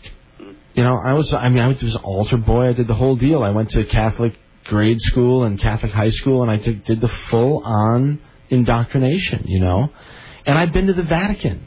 I went there. I asked them if I could go into their library when I was 19 years old. Oh. You know what they told me? What's that? No. That was when I basically said, okay, well, so much for you, because I've never been into hierarchies, I'm not into secrets, really, for the most part. If you got a secret, I'm probably not the person to tell, And I was very upset the more that I learned about the hierarchy and about the secrets and about the fact that a good, faithful member of the church who lit the candles and everything could not have access to certain things for whatever reason. I thought it was absolutely abhorrent. Oh, sure. And as a young man, and I'm blown away that so many are not offended by it. Because they don't know about it primarily. Most people, history. We talk about the 3 R's in education, but history is arguably the most important one. We're here today. We're standing where we are today because of things that happened in the past. And that's it. If people don't know about it, you inevitably repeat the same mistakes. And a lot of people they don't know about things. They don't know what happened. And you mentioned this, and I have to add it. You mentioned this thing about the 3 R's. There's only 1 R there. It's reading. Writing begins with a W, and arithmetic. Right. And so this is how we've, even that sort of thing, it gets to the point where the dumbing down has been absolutely outrageous, Right. So, it's coming back, though, because obviously people like you are doing amazing research and writing interesting and fun things to read that aren't just relegated to the history sections of intellectual libraries. And, it's interesting stuff, and why not? It's great. It's a great story, and it needs to be told, It is a great story. It's an important story, in more ways than one, too. Just free thinking itself. I had written an essay, dealing with, the art of debate today, and it's on its deathbed, because not enough people are being free thinkers. We live in a society that has become dominated by political cults, political priesthoods, where nobody thinks for themselves. They get their, they snatch up their news from the different talking heads on different stations, and then they think that's debate, and instead it's a big echo chamber. I agree fully. Yeah. I agree fully. And I see the same thing in science, actually, too. It's another priesthood, quite frankly. Not that there aren't great men and women that are doing great things out there, in all these different areas of endeavor. It's just we don't hear much about the amazing men and women, interestingly, like this one we're talking about tonight, there's plenty of people out there that are doing amazing and interesting work right now. I talk to lots of them. I talk to them every week, But anyway, I don't see Hypatia's name or, splattered on the CNN screen. No, of course not. So, okay, so a little bit more about her. So she was obviously a tremendously respected. People referred to her as the philosopher in an age of philosophers. So, why was she so despised? It seems like she was, she's ferocious, and again, I guess it goes down to what's happening in a cultural sense at the time. Well, a lot of it, again, she was despised primarily by Cyril and his followers. He wasn't very popular. That should be said up front. And what was his position again? He was the archbishop, the patriarch of Egypt. The patriarch. There's the word. Right. Well, yeah, exactly. Right? And this is the problem with the woman. I think that had a lot to do with it. He, quite frankly, he was extremely jealous of her, and he considered himself quite a debater. But it's funny that he silenced debate. Certainly silenced it among the different. One of the things in Alexandria, when I say pluralism, I talk about free thinking and having these wonderful debates. A lot of it happened within the Christian religion, and he helped put an end to it. Like I said before, he had certain sects completely exiled on punishment of death. And of course, one of my favorite points in the story is when he and Hypatia go up against each other in a debate. Really? I'll save that for the readers to encounter on their own. But it's he represents all that's wrong with fundamentalism and religion. See, that's the other thing too that's important to clarify. There is a universal difference between religious freedom and religious fundamentalism. Religious freedom is exactly that: freedom to worship as you please, provided you're not, infringing on someone else's rights, not conducting human sacrifices to play Lock, the Aztec rain deity. But religious fundamentalism, they don't want freedom. They despise liberty. They despise democracy. What they want is dominion. What they want is the forcible imposition of their particular theological prejudices. A good example would be the Taliban government in Afghanistan. And here's a world where, after the Taliban were overthrown and the people of Afghanistan were liberated, there were some people, there were pictures, I'm sure most of your listeners will remember this, there were pictures of people, men, happily shaving their beards. Why? Because they had to have the beards under the Taliban. It wasn't an option.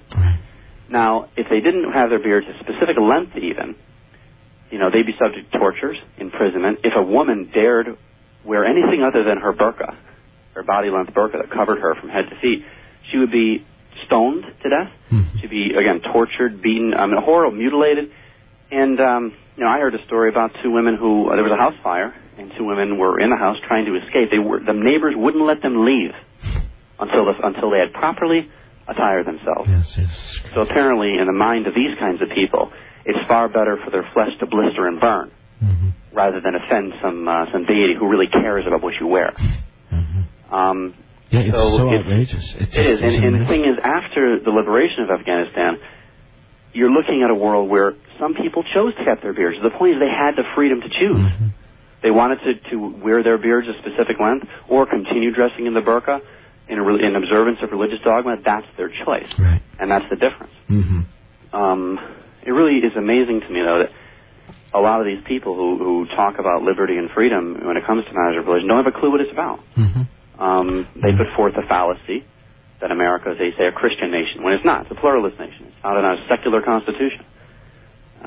No question about it. No question. The first 10 words of the First Amendment state, Congress shall make no law respecting an establishment of religion. And the rest of that statement is, or prohibiting the free exercise thereof. Right. So, but that's, again, talk about education. If people don't know something, they're easy to believe the vociferous talking heads. Yeah, it's so amazing. I mean, as a parent, as a guy with young child and soon to be children,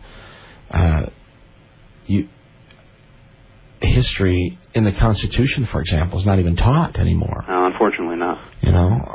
So you're right. If you don't know you have something, you don't know when you lost it. Of course, and it's particularly interesting, and the Constitution should be studied because people who like using the Quran as the basis for government, or certain pundits and fundamentalists here want to use the Bible as the foundation for American government. The Constitution, in its own words, says it is the supreme law of the land, not the Quran, not the Bible, the Constitution. And it's very interesting to me that when a new president is elected, he swears an oath not to defend the sanctity of marriage or fight with his holy warriors against Satan. He swears an oath to defend, protect, and preserve the Constitution of the United States. That's right. Well, and you know what? There's a whole lot of people that if we were really talking about accountability, that they'd probably be sitting in different chairs right now than they are. Yeah. But that's been going on for a long time. Of course. It's been going on for a long time, and I'm not picking on any particular administration. I'm picking on all of them, basically. So, anyway, okay, so Hypatia's in the same situation. She's got a horrible situation that's sort of developing. She comes out of and from a tremendous tradition, and obviously her background is one that that teaches her not only to be brilliant but also to be strong and to speak her mind and to be a free thinker and to not submit. Right. So this is during a time when submission is what it's all about. It's starting to become. It's being pushed forward. That's the thing people don't realize. Civilization is certainly the kind of civilization that we enjoy, Western civilization with its ideals of democracy and freedom. Mm-hmm. It's not inevitable. You know? Right. Certain fights that are lost, certain votes that are taken, certain policies that are pushed forward can alter history drastically. It's highly unlikely that any Jew living in the early 1930s in Berlin could have possibly imagined what would happen in just a few years. So it's and the same thing in Hypatia's time. Here she comes. She's the living embodiment, the concrete embodiment of the classical age of learning and knowledge. And in just a few short years, you're talking about the dawning of the Dark Ages, mm-hmm. where for 1,000 years, different people, astronomers, great thinkers, great artists, would be completely silenced. You know, witch burnings and crusades and inquisitions would be the bread of the day. Mm-hmm. People would forget a lot that they had learned. So she came up against Cyril and his parishioners, and it became a battle between her people, her supporters, mm-hmm. the people who would remember her, and him and his faction.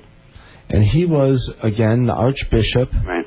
And it's interesting because I know that, or at least from what I've read, she actually had some prominent Christians that were pupils of hers. Very much so. Synesius in particular loved Hypatia in a very platonic way.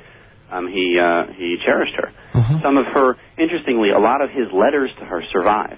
Not her responses, of course. Of course. But, his letters to her survive. Yeah. And he absolutely worshipped her. He was one of her students, and again, because what she's teaching here is using, I mean, however you want to look at it, if the product that is housed within our brain cases came out of the natural sieve of evolution, was a gift from God, or both, mm-hmm. whatever it might be, it's something you use. That's right. It's something you use to better yourself. I have a whole section in the book that talks about that. If there's another huge tragedy, and it's only a matter of time, I was watching, not too long ago, there's this problem that's literally boiling under Yellowstone. Mm-hmm. The ground is starting to swell, and there's going to be this extraordinary eruption. It happens, I forget what the cycle was. Yeah, they call it a supervolcano or something like that. Supervolcanoes, exactly. Happened, I think it was like 74,000 years ago was the last time it erupted. Now this is starting to swell again. It's going to erupt. Yeah, I've been following it. I talk about it on the air sometimes. Okay. Yeah. It's pretty disturbing, actually. It's a terrific program. Oh, yeah, it's outrageous. Yeah, the ground gets so hot where like animals can't even walk on it and things like that. And we're talking like a cataclysmic event. Right. And science has shown a very high spotlight on this. How many people know about it? I know. You know. So what's going to happen is when this thing does eventually erupt, you're going to have all these naysayers, the Pat Robertsons and Jerry Falwells and all those ilk, who are going to be saying, "Oh, it's doomsday, it's the end of the world, it's Judgment Day. Let's finish burning the heretics and do what we need to do." When actually science has been observing this phenomenon, and who knows, maybe there's something we can do about it. Right. Yeah, it is. It's crazy, and there are all kinds of things like that. I mean, right. Yellowstone is one of many that could unleash at any moment. And it's. There's some rock in there's some island where it's split. Also, the island is split, and there's this huge bundle of potential energy. This giant mountain that's poised to slide into the water and create what's called a super tsunami. Yeah. It's on the Canary Islands. Yeah. Right. Okay. Right. Yeah. And how many people know about that? But no, rest assured that when that thing falls, we'll hear about how it was divine punishment, and the people they'll throw their sales pitch, whatever it is. Right. I agree. I mean, and it's. I love the fact that you bring all these different things up because I'm familiar with them, and it's stuff that I like to talk about because for exactly those reasons, that they'll be utilized, and manipulated for a particular agenda. When in the meantime we're sitting here talking about. So we're talking about exactly. They're going to say, well, nobody saw this coming, like they said with Katrina. Right. There were plenty of warnings about that. I hope someone's watching that island, by the way. Yeah. You know, I mean, that's a horrible opportunity for some, terrorist. And who knows about it? Who really, the information's out there, but very few people know about it. Yeah, the whole, I don't know. We could talk about the whole, I think the terrorists, I don't know if they're out there. They must be just the dumbest people around, because it seems to me that there's a tremendous opportunity for terror. And it wouldn't be that hard to carry out if you really had the gumption. Right, and the education, too. I mean, a lot of them come from specific societies which don't have a separation of church and state, and certainly don't encourage a lot of education as well. Right, no doubt. So, anyway, okay, well, look, let's, at the time, before we go to a break, would Hypatia have been described as a terrorist? I mean, she was described as a witch shortly after her death. A witch. She was described as a witch. I mean, we can invent and use all kinds of different forms of newspeak. I mean, she was definitely a threat. I suppose that some Orwellian society could have said, well, she's an ideological terrorist, Because, I mean, if you really think what a terrorist is, it's someone who victimizes the innocent. This is the difference between George Washington, shooting at redcoats as opposed to creating fire ships and pushing them into boatloads of British school children. I mean, that's the difference we're talking about. So I think Hypatia was, they considered her a witch. They smeared her as much as they could. In much the same way that the Romans would previously had smeared Cleopatra. Politics is very funny. Political jabber and political opportunism is hardly an invention of today. All right. Well, look, let's take a break, okay, Brian? We'll come back and we'll talk some more about her, okay? All right. This is Mike, and you're listening to Radio Orbit. Interesting conversation. It's myself and Brian Trent, and you can find out information about Brian at www.rememberinghypatia.com, and you can link there directly from my site as well. And we'll have this program up in the archives in 24 hours or so. And we're also streaming live right now on the Internet. So we'll play another song here from Joe Stickley's Blueprint. And let's see, what do I want to play here? This one is called Little Indians. And we'll come back in just a few minutes with Brian. And I want to read something at the top of the hour. And then we'll have Brian comment on it. And we'll talk more about this outrageously cool woman, Hypatia of Alexandria, and the information in the library that contained it. All right, it's Mike. You listen to Radio Orbit, and one more time, Joe Stickley's Blueprint. When you painted like a road, I painted like a pond, I painted like a river, I'll be your little water gun. When weather storm me, well, I'll think of you, driving in the Beetle cartoon balloon. Baby, don't you see, they're never gonna tear you down. The fever's in the factory, never gonna cool it down. But I'll be your story, your pound for pound, and I'm not gonna tell it this time around. Well, from the 40 on,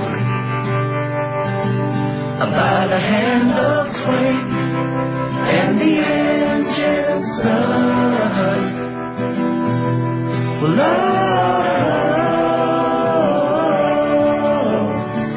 well, little Indians save us living in oblivion. I'm gonna build a fire,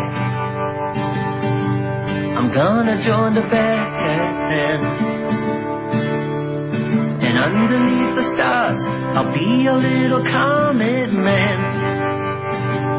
When weather storm you, just think of me, driving in a beetle boat on the sea. Baby, don't you know I'm never gonna let you go. The preachers in the family, welcome to the Bible show.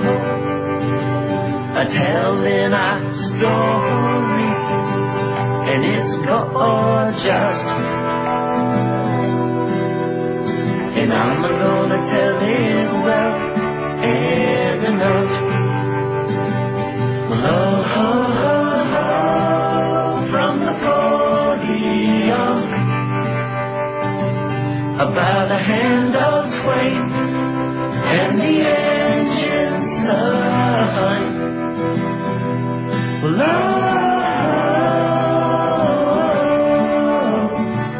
the little Indians save us living in oblivion.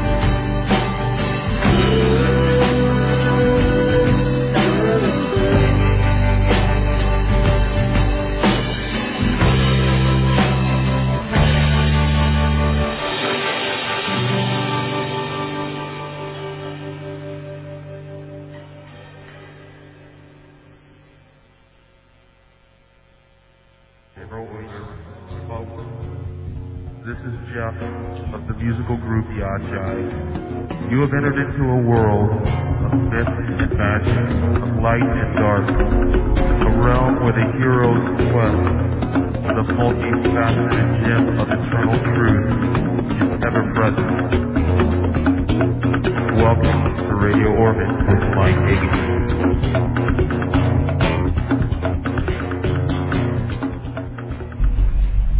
All right. Had to play that. It's from my good friends Jeff and William from Yachai, making great music themselves. And you can find out information about Yachai on my website. Just go to the musical guests and or the music archives, and you can find out information about them and everybody else who we play on the program here, including this excellent band that we're featuring tonight, Joe Stickley's Blueprint. The more I hear the CD, the more I like it. And that was called Little Indians. All right, it's Mike, and you're listening to Radio Orbit. It's KOPN Columbia, just a little after 1 a.m. on July 11th. And my guest is Brian Trent.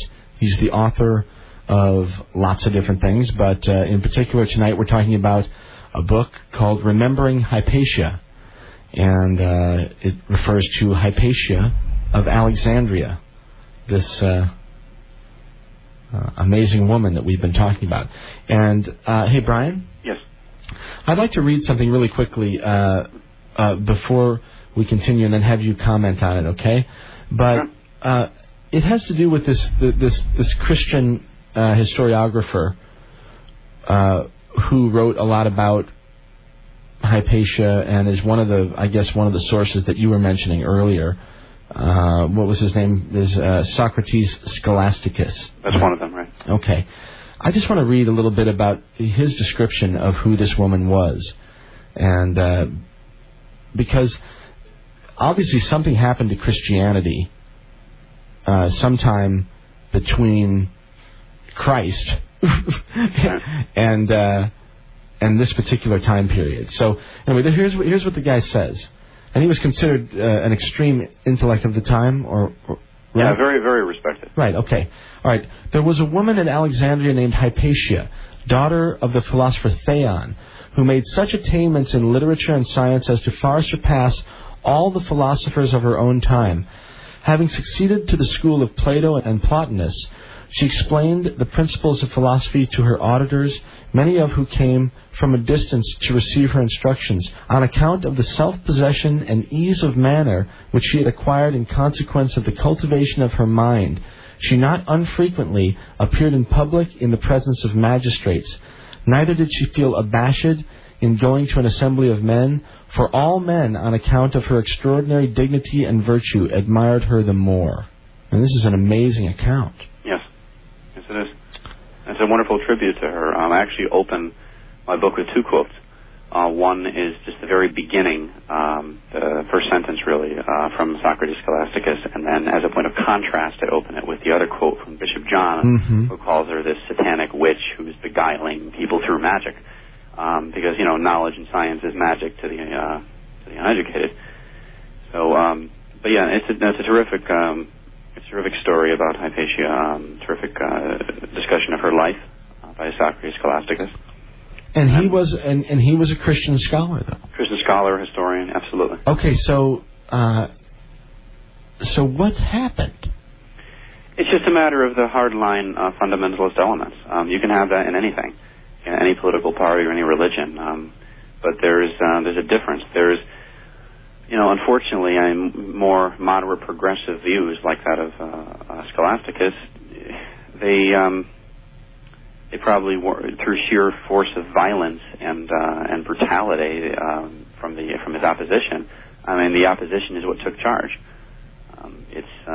We saw an era of fanaticism take hold, and then through fear and through fear and keeping people ignorant and making sure that you had, like Mark Twain said, a nation of worms. A wonderful way to keep people in control is to keep them frightened all the time. Again, frightened of damnation, frightened of being, as the famous sermon by Sinners in the Hands of an Angry God, that you're in God's fist and He's got you over this fire and He hates you and despises you and the arrow is aimed at your heart. It's the special effects of the time. Very, very well written speech that keeps people petrified and willing to do whatever you want them to do. Right, and we have a similar setup today, just a different, different makeup on it. I said this, in some of the lectures that I give before. The props change in history, the costume alters, and there's different musical themes, but the actors and the plot, unfortunately, stays the same. It's very interesting. You mentioned Neolithic. You're interested in some of the Neolithic era and prehistory and so forth. Those people weren't any innately dumber than we are today. No, certainly not. In some ways, they can be more clever, and it's just a matter of what the props were and the culture. Yeah. Human beings as such, we have ancestors 140,000 years old that were basically, physically and physiologically the same as you and me. Right. Exactly. And like you say, the only thing that's changed is language gets thrown in there, which is really a strange thing. Right. Nobody knows what happened with that, 50,000 years ago or something like that. But after that, gosh, the first thing they do is say hi. The second thing they do is learn to lie.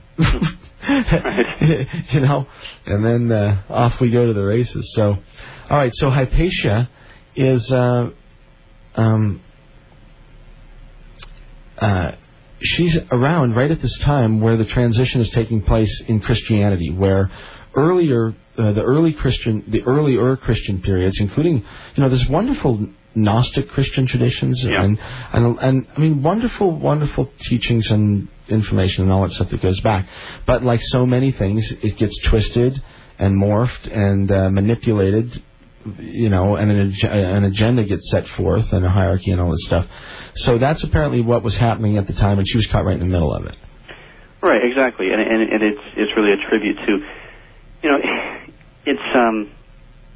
it shows. I mean that we're talking about pluralism again. I mean, and how she talked about using your mind, and that appeals to her. That talks about religion too. Mm-hmm. I mean, it's not necessarily an insult to the faithful that religion's a matter of opinion. No, yeah. And that opinions vary. You have a march of deities through history's pages, and it's a colorful testament to imagination, to cultural values, to a lot of different things.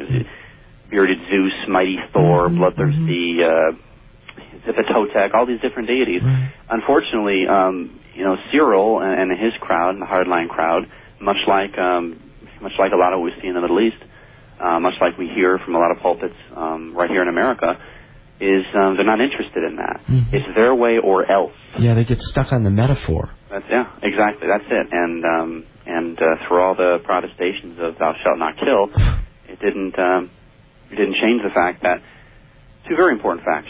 That Taysha was murdered in a church by a man who is now considered to be a Christian saint. Yes, he was canonized. Is that right? Yep. And again, this is the person we're talking about is Archbishop Cyril. Saint Cyril. Right.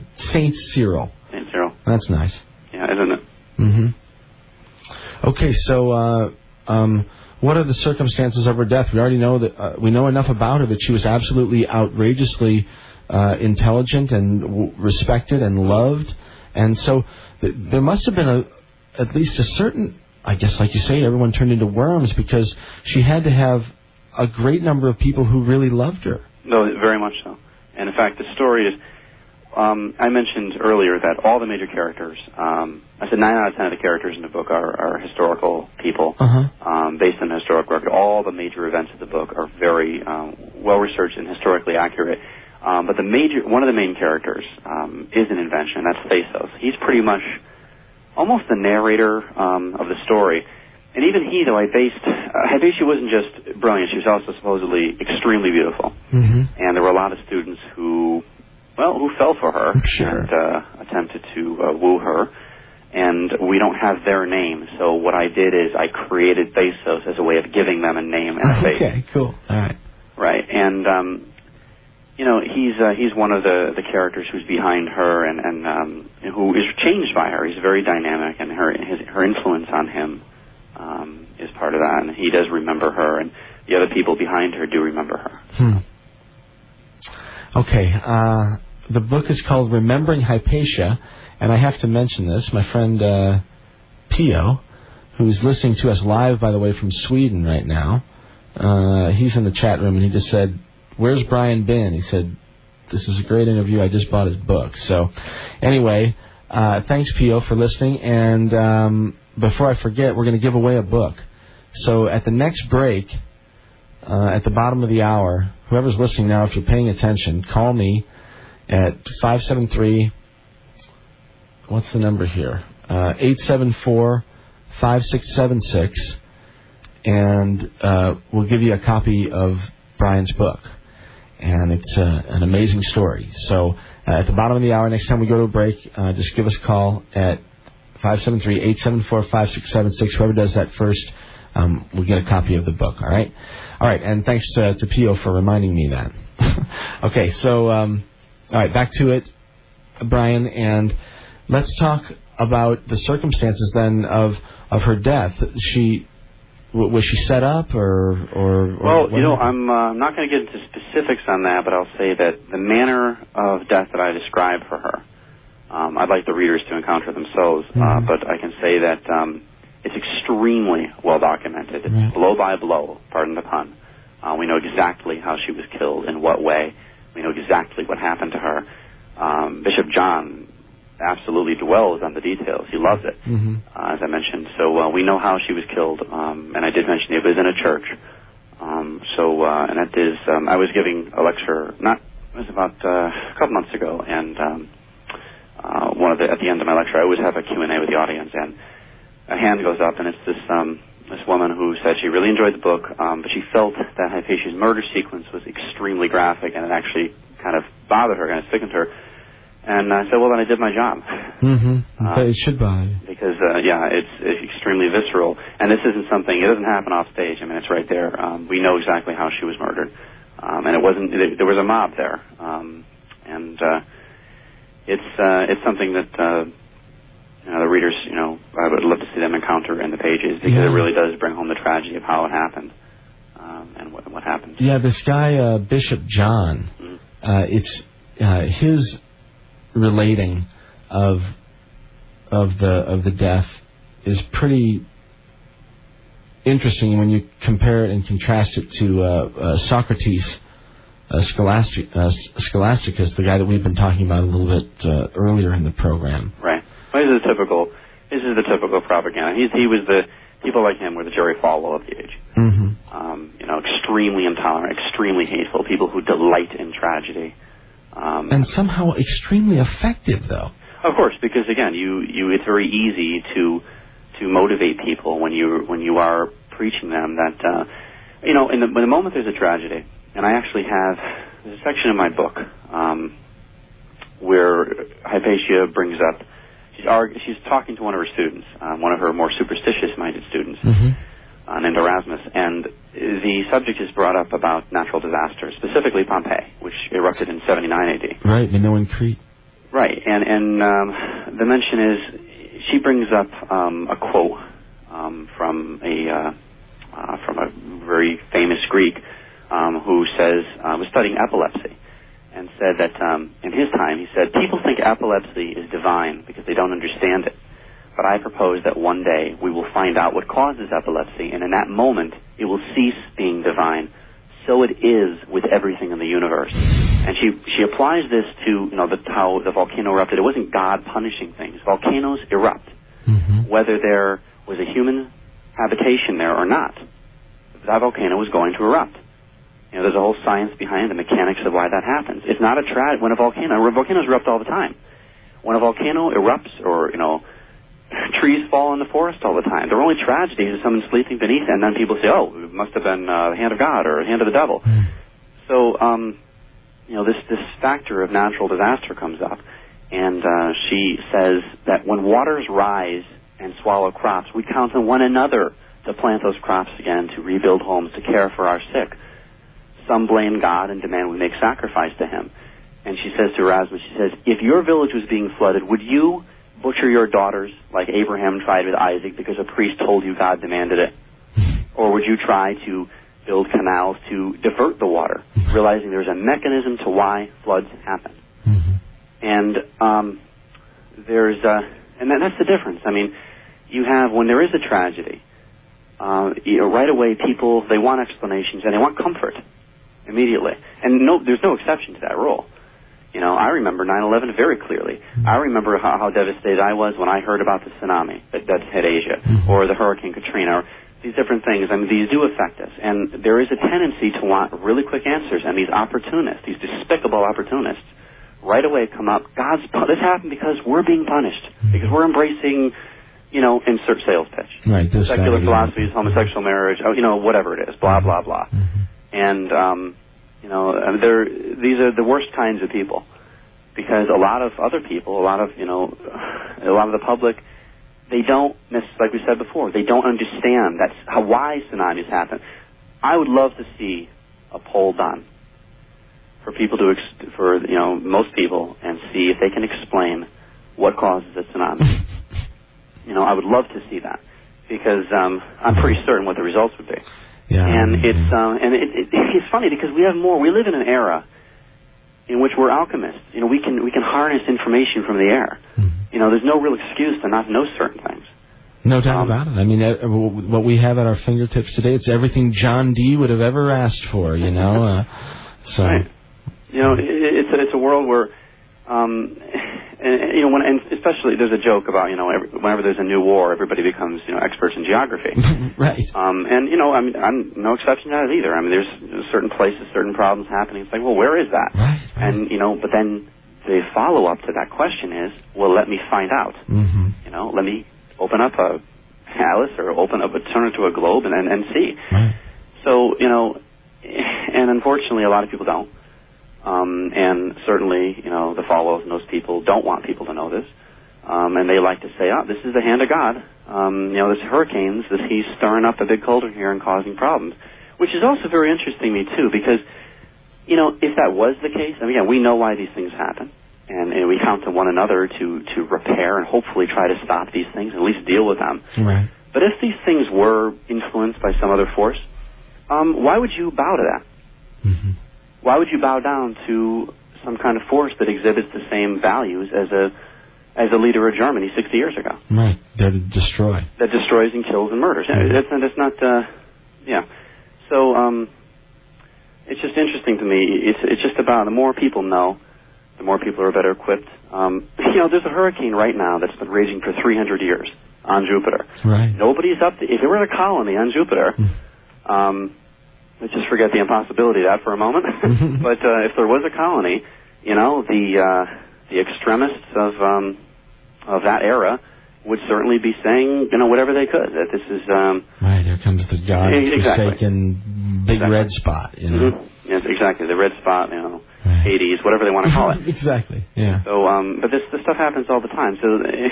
But again, if you realize these things, we count on one another to help it. Mm-hmm. So Hypatia brings up this issue of natural disaster. Very interesting. And take a look at and of course we have each other to depend on. Look how many people, I'm trying to remember the stat now. It was really amazing. It was like 3 out of 4 people I don't remember the exact number and I don't want to, guess at it, but a lot of people, it just suffice to say, a lot of people gave money and, really poured into the charities to help these people who were suffering from the tsunami, who were suffering from Katrina. And that's terrific. And it was people doing it, Yeah, but then you have these other people with good intention. Other people who say, well, I actually, I was directly privy after Katrina who said that there's really not much that, we shouldn't be talking about trying to prevent things like Katrina because this was God's punishment. That went over real well with me in the room. I bet. Yeah. Oh, yeah. But anyway, so that kind of stuff is what I just really, really can't stand. All right. So, and it's really interesting because if we look at history, this thing with Hypatia went down 1,500 years ago, 1,600, 1,700 years ago, right? Yeah. Plus or minus. Right. 1,600. So 1,000 years after it happened, we talked a little bit about it, but in the Renaissance, where the troubadour tradition sort of reminds me a little bit of her. She reminds me of a female troubadour.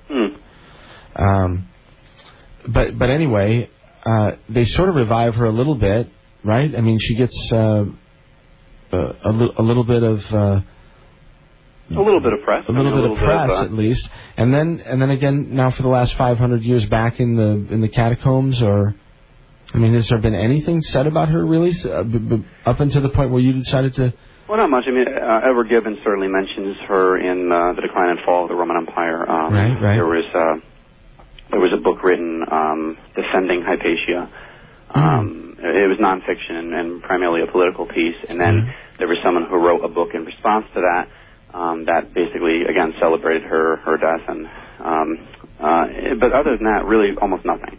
Now, there was a study done on her life a few years ago by Maria Zelska called Hypatia of Alexandria, which, is a good study overall, makes a couple strange assumptions and doesn't justify them. Like, she makes the supposition that Hypatia was 65 years old instead of 45 years old when she died, which is well and good, but there's no evidence really that she just makes the assumption that Synesius was older than her, and she says that essentially she doesn't believe that Synesius, who was older, would have taken instruction from someone younger than him, which I think is preposterous. Right. But Other than that, I mean, it's an interesting study, and she obviously has passion for the work and respect for Hypatia, and gets into a lot of different things about her.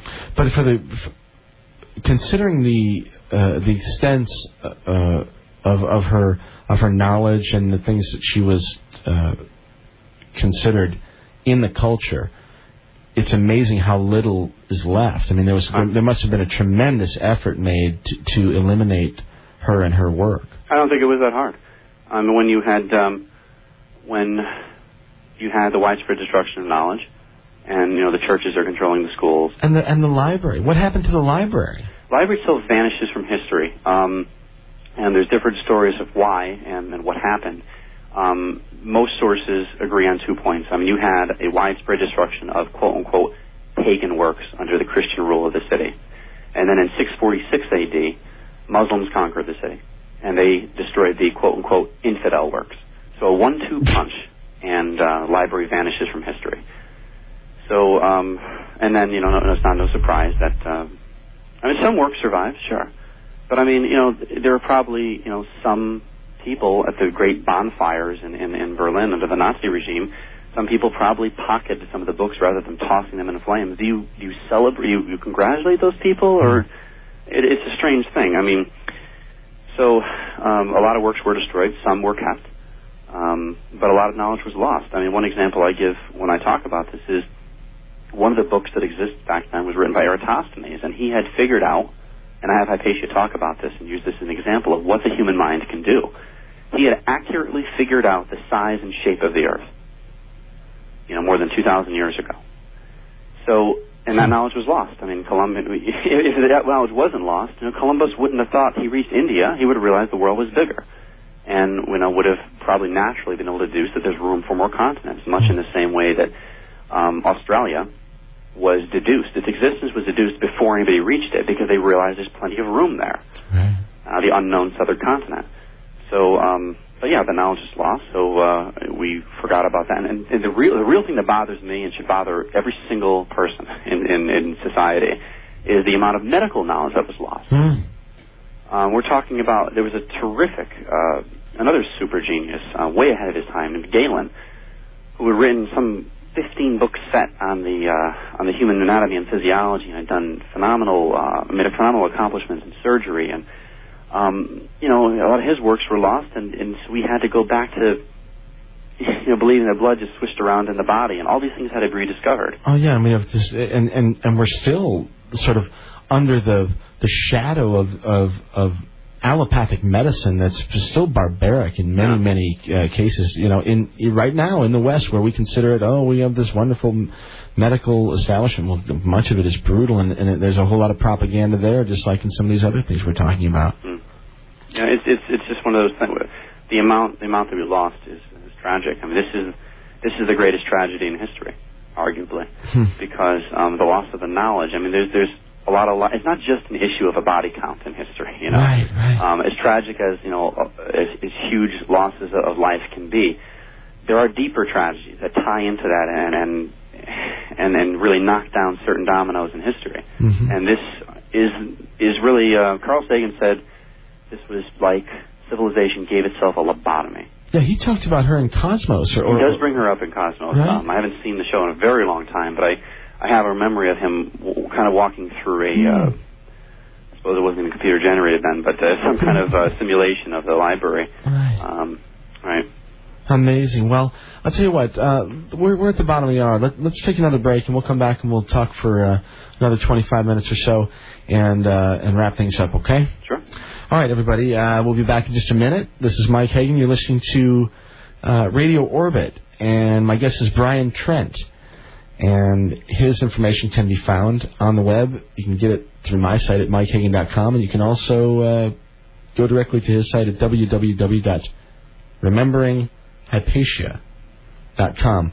All right, the phone's ringing, so somebody wants that book. So let me put on this music here. One more time, Joe Stickley's Blueprint. This song is called Vandalia Pain. And we'll come back in just a few minutes with Brian Trent. One more time on the web at mikehagan.com. And this is Joe Stickley's Blueprint.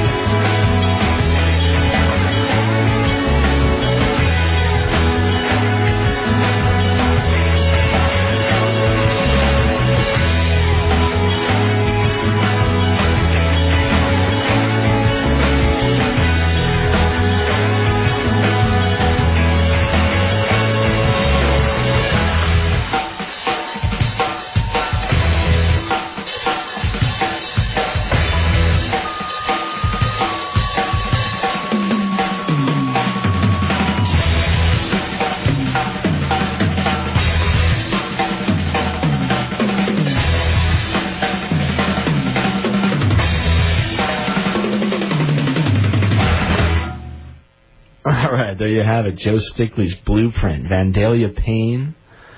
I like it. That is from their new CD called The Eagle and the Pearl. Great stuff from Sean and Danny and the rest of the gang. And thanks for sharing the music with us tonight, okay? And if you like the band and you like the music, you can find out more information on the web at MikeHagan.com. Just click around a little bit, go to the music archives, and you can find information about Joe Stickley and their project, along with the great majority of music that's been presented on the program for the last year or so. Okay? All right, it's Mike. It's Radio Orbit. It's 1:35 in the a.m., which means it's 2:35 a.m. In Connecticut, where my guest, Brian Trent, is trying to stay awake and doing a great job, as a matter of fact. And here with us for another 20 minutes or so. So, Brian, thanks for sticking around, first of all. Certainly. And I want to say congratulations to Teresa. She called from Jefferson City, and she is very excited to have a copy of your book. So we'll take care of that off the air. Wonderful. And also, something that I have to remind listeners of, and then, Brian, we'll get back to our conversation really quickly. On the 14th of August, we are going to have a birthday party here at the station. It's the 2-year anniversary of this program. And I'll tell people more about it as we get closer. But, Teresa, you're invited, along with, some other people who will soon to be named. All right, so, Brian, please continue. I'd like to talk a little bit about the library a little bit more and about this new library in Egypt. Yes, the Bibliotheca Alexandrina. The Bibliotheca Alexandrina is a little history on it. I mean, the Egyptian government, just a few years ago, decided to recreate the Great Library. First of all, it's very interesting. This project was proposed, I think, in the early 90s, and the international contributions have been immense. First of all, which is wonderful, absolutely wonderful. And the unveiling of the library was also international. It had a lot of different cultures there. When was the unveiling? The unveiling, I'm trying to remember now. Or roughly? Just a couple of years ago. Okay.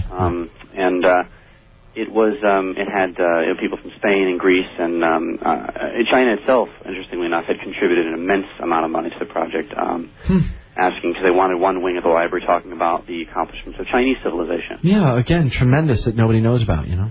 Yeah, I know. Which is, frankly, I mean, the new library is much bigger than the old one. It has millions of books, has billions of web pages archived. And, I mean, the expressed desire of those behind this project is that it will be a light into the future, a place for study and for tolerance and for progress. And, you know, my question, of course, is, I mean, I think it's wonderful. I think it's a great thing to say. I think it's a great goal to set. But I'm wondering how anxious they're going to be to stock certain political cartoons, let's say. Or perhaps, you know, the works of Rushdie. And you know, the question is, will it burn again? I mean, one advantage, well, this is a double-edged sword. One advantage we have today is that there isn't a single library. Information is so widespread, and it's available at 186,000 miles per second. And, you know, that's very good. The other problem is there's something that I call the digital razor. We see this in a lot of movies lately. We see this in a lot of different places, that there's this shifty way you can get in and censor and change things. When everything is digital, this perverse sleight of hand can take place. Like the, if you ever read Animal Farm of George Orwell, the animals had painted on the wall these commandments that they were going to live by, these rules of conduct. And the pigs, who were the ones in charge, really, the elite, they were slowly starting to erase and shorten the list until finally there was only one, which, you know, very accurately described the kind of communist ideology. That's kind of happening today. And a lot of movies, I rented a movie not long ago that I had seen when I was younger, and I have a fairly good retention. So I remember this movie very well, and I rented it for a friend of mine. We're sitting there watching it, and an entire sequence had been taken out and replaced with a new sequence. Isn't that amazing? And I remember I leaped forward, and I'm like, "What?" You know, I paused the thing. I'm like, "You don't understand." I tried to explain the scene to my friend. Right. He thinks you're crazy. Yeah, and exactly. So, and this is something where there isn't you don't smell the burning of the scrolls and the papyrus, but there's still the threat of censorship in much more much more horrible ways. Yeah, and it's very insidious. Yeah. Well, I think that we see that. You know, I've actually had a similar experience with music, I think. You know, where songs are tweaked. Right. And this sort of thing. But certainly there's a tremendous effort to control language. Yeah. And this is a big part of the problem, or maybe a root of the problem, you know. And I think when you look at a person like Hypatia, she was a master of language. Right? I'm sure. And that's so dangerous, because the masters of language can communicate really well with the masses, you know, and they can communicate a different message than the fear. Well, of course, if you want, to really laugh at how things change and in the very subject you're talking about, get transcripts of any of the last few presidential debates, and then read them, and then read some of the orations of Cicero in Rome. I would have loved to have seen him rip into these people. I mean, there's just no talk about one of the finest masters of language in history. He wielded words the way a master fencer, the way the greatest samurai might wield a sword. And we don't have debates nowadays. We have these pre-scripted, shows where they're practically sock puppets up there. Oh, God. So it's unbelievable, and it's only getting worse. Oh my gosh, Brian, I'm a fan of history like you are, and one of my favorite historical speeches to listen to, and I try to do it every once in a while, is Dwight Eisenhower's the last speech he gave when he left the presidency in 1961. Okay. It's his departure from office, right? And man, this is a real president. speaking. You know what I mean? I mean, he lays it down, and he says, look out for what's coming. The corporations are going to take over. The military-industrial congressional complex is overwhelming. I'm telling you right now, you got to pay attention, you know? I mean, he was totally talking to his fellow Americans in a true sense. I really felt it. And, man, not since then have I heard a president, speak like that. I hear nothing but canned BS. Canned, and also, I mean, really just kind of follow. You know, Jefferson said something I absolutely love, which is dissent is the highest form of patriotism. Wow. Let's talk about Jefferson for a minute. Oh. Huh? Yeah, one of my favorite people in history. Yeah, I know he is. What was that quote again? Dissent is the highest form of patriotism. You know, a lot of people, you know, again, we're not. You've got to, you know, if you love the ideals of America and you love what the country stands for, was founded upon, you have to understand what liberty is. You have to understand that dissent is a part of that and is an essential part of that. And you know, how dare anyone try to say? I've seen, you know, different editorials by different people saying, well, these people who are criticizing X, Y, and Z, they're hiding behind the First Amendment. Hiding? They're using the First Amendment. They're utilizing the First Amendment. For exactly what it was meant to be used for. Exactly. Yeah. So, and too many people, this is a real problem in the rapidly diminishing media hub we have today. This is a problem in everything where people, a certain segment of the population wants to be cult members. Mm-hmm. You know, the only thing missing is poison Kool-Aid.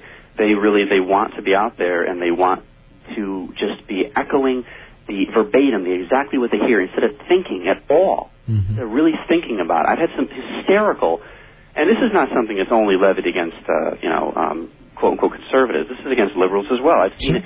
I've had hysterical conversations. They're hysterical after the fact when I think about it, and I have to laugh at the way people kind of walk around, certain people walk around bandying these pre-memorized passages and opinions, and then when you really cut through it and you get to the heart of it, the reaction is really funny. It's almost like in the Manchurian Candidate, where they just kind of fall into this pre-hypnotized statement, and it's really amazing. I mean, people need to, everybody, whoever they are, whatever political party they belong to, whatever religion they belong to, they have to be a free thinker. Otherwise, if you swallow every pill from your chosen political party, you have ceased being a rational person and become a cult member. No doubt.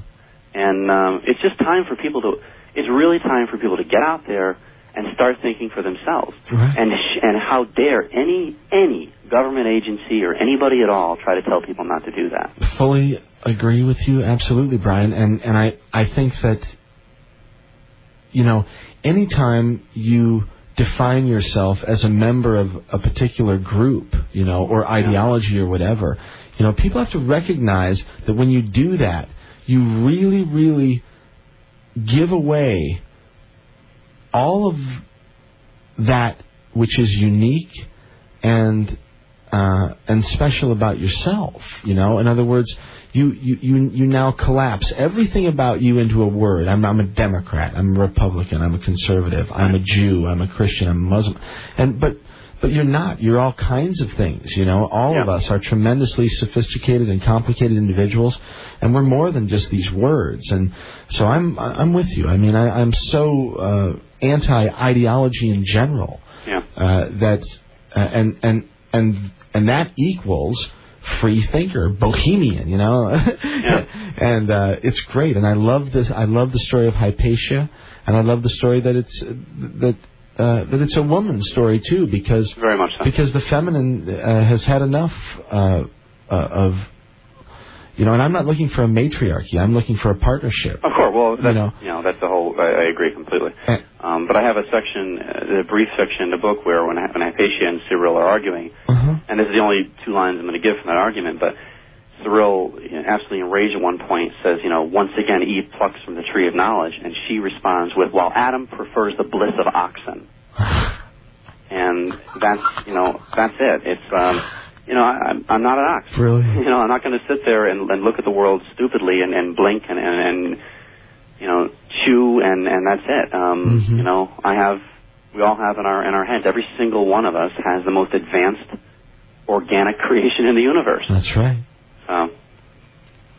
All right. Well, an amazing story, Brian. So, okay, what else are you up to? I'm curious. You're an interesting guy, and you've written some pretty diverse stuff. I've been looking into your historical archive, and a lot of different stuff. Very interesting. What do you got coming up? What are you working on? Well, I've written a couple of books. I wrote while I was on final edits of Hypatia. I was over in Japan because my next book, next historical book, anyway, takes place primarily in the Orient, China and Japan, beginning anyway at the reign of the first emperor, Qin Shi Huangdi, who is a real, also presided over a great book burning in the East for his own despotic reasons.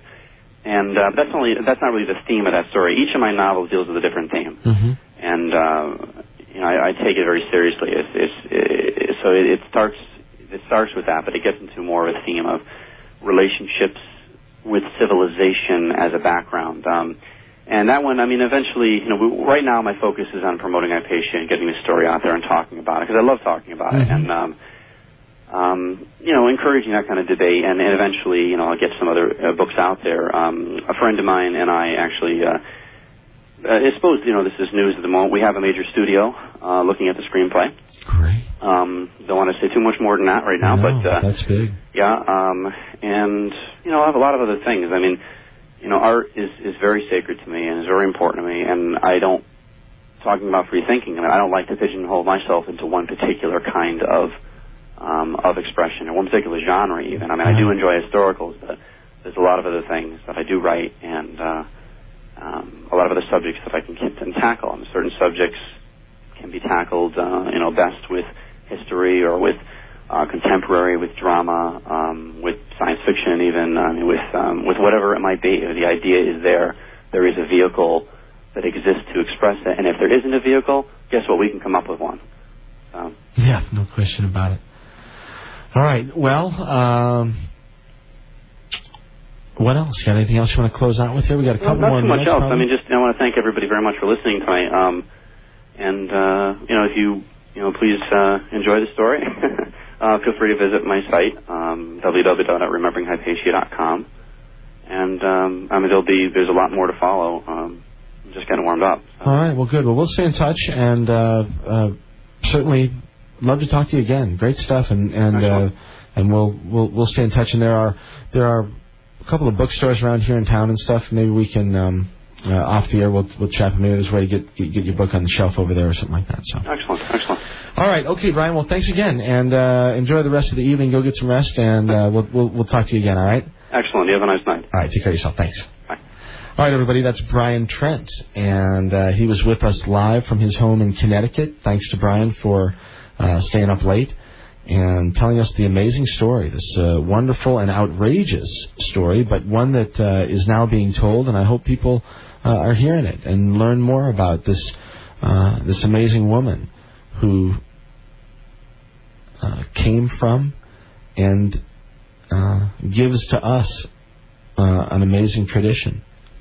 And she was lost for a long time, but she's been found, certainly by a man named Brian Trent, and this book called Remembering Hypatia is one that is wonderful and a great story, and one that should be told, and I'm glad that Brian's telling it. So thanks to him, and you can find out information on the web at www.rememberinghypatia.com, and always on the web at mikehagan.com as well. Okay, so let's see. I need to say hi to Larry, who showed up in the chat room just a little while ago, and Pio, who's been hanging around the whole night, and Teresa, who won a book, and Matt, who's been listening, and lots of other people who go unmentioned. Thanks for listening to the show. I'll take a few minutes here. We've got an extra 5 minutes or so that I can talk about my little birthday party that I had forgotten about earlier, but was reminded online just a few minutes ago. So anyway, on the 14th of August, we'll have a special show and do sort of what we did last year, invite some people listeners and some musicians. And I don't know, we'll probably have a couple guests on the line with us. And just to have fun, though, and mess around and have a good time with me and you guys. So if you're a listener to the program and you want to come to the birthday party on August 14th, just like we normally do, a Monday night, it'll be 11 o'clock, you're welcome to come down here. And I'll give details out as we get closer to the date. But it'll be fun, and I welcome everybody down here to see the radio station and to introduce themselves to me and me today. And I'd love to do it. So we're gonna. All right? Okay, let's see. What else? Next week, we have Elena Tinetti. It's going to be a wonderful program with Elena. We're going to be talking about children and babies and water birth and dolphins and the capabilities of human women. Again, some outrageous stuff that Elena Tinetti is doing. And the work that she's doing with dolphins involves Dr. Hyson, who's, of course, been on the program a number of times, Dr. Michael, my friend, and his wonderful research partner, Star Newland, who's just the greatest. I mean, Star is just the best. And the two of them are doing amazing work with dolphins and whales in Puna, Hawaii, at the Sirius Institute. And as a matter of fact, congratulations to Michael and Star. Somebody just gifted them a nice little 25-foot sailboat that will help them out in their studies. So anyway, great stuff happening all around, as Brian and I were talking about. You don't always hear about it, but we try to do our best to bring some of it to you here on Radio Orbit. You can get a whole lot more on the web. Larry has done a tremendous job with posting news stories. If you go just to the front page there and just page down, you'll find all kinds of great stories, things that you probably wouldn't find in your typical sources. For example, I ranted and raved earlier about that one crazy story about the NASA guys that want to move the Earth into a safer orbit to somehow combat global warming, which they don't understand anyway. Let's see, here's one. Mini solar system could reveal hidden dimensions. All right, the tree of knowledge, the science of dendrochronology, the biggest discovery in the history of science. Well, I don't even know what that is. Well, I can tell you what that is. It's that science doesn't have all the answers. Tesla, Nikola Tesla. Kent and I were going to do a special on Nikola Tesla tonight. It's been 100 and some years since his birth. I think we're at an anniversary in the next couple of days or whatever. And we were going to talk about Nikola Tesla. And Kent knows a whole lot about him. Anyway, another amazing historical figure who is spoken about, but never in the true sense of what he really was up to. Anyway, apes that can talk on the phone. Scientists create conditions under which light travels a mere 38 miles per hour. Right, this is the sort of stuff that we've got on the website, and the forum is a completely whole different story with people posting whatever they want, not just what Larry and I think is interesting or whatever. You can really contribute there and do whatever you like on the forum, as long as it's not too nasty. And we'd love to have you, and we'd love to invite you into the conversation that we have every day, not just on Monday night. The website is pretty active during the week, and the forum is active every day now. So if you'd like, hop on the web, go to MikeHagan.com. You can register over at the forum and join in and start to have some fun with us, okay? All right, anyway, time to head out of here. We've got 5 minutes left. We'll finish things with one more song from Joe Stickley's Blueprint. Thanks to them for providing a wonderful bunch of music for the show tonight. The CD that I've been featuring tonight is called The Eagle and the Pearl. It's just recently out, and those guys are making great music, and I appreciate them sharing it with me so I could share it with you. All right, this last song is called My Little Halo, and we'll just leave it at that. Okay, it's Mike. You've been listening to Radio Orbit. Stick around. We got some great music coming up for you after my show, I'm sure. And next week, Elena Tinetti. Lots of good stuff coming up after that. Just hop on the web, and you can always stay in touch with me and with what's happening with the program, okay? All right, it's Mike. You've been listening to Radio Orbit, KOPN Columbia, 89.5 FM. Thanks to everybody who listened. Listen again next week, and we'll have some more fun.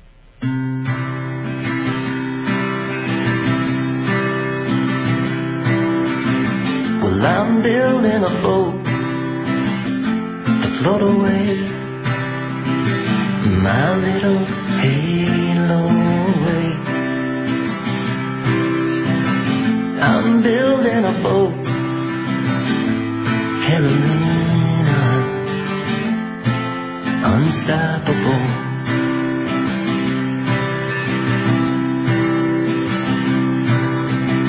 And I'm building a road for me and you, my little halo blue. As I'm leaving a road, Carolina, undrivable.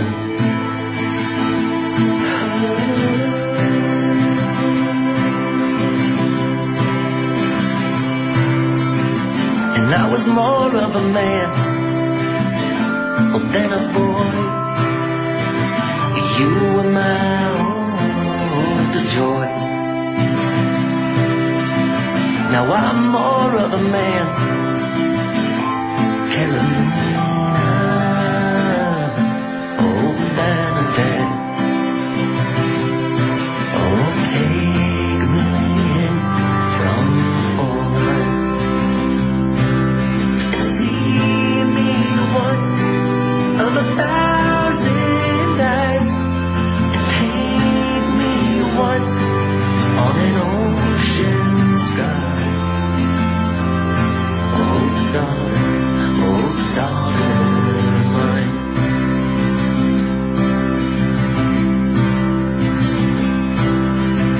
Well, I'm building a bird, threading needle for you to fly with eagle. Yeah, I'm building a bird, Carolina, I'm carpenter.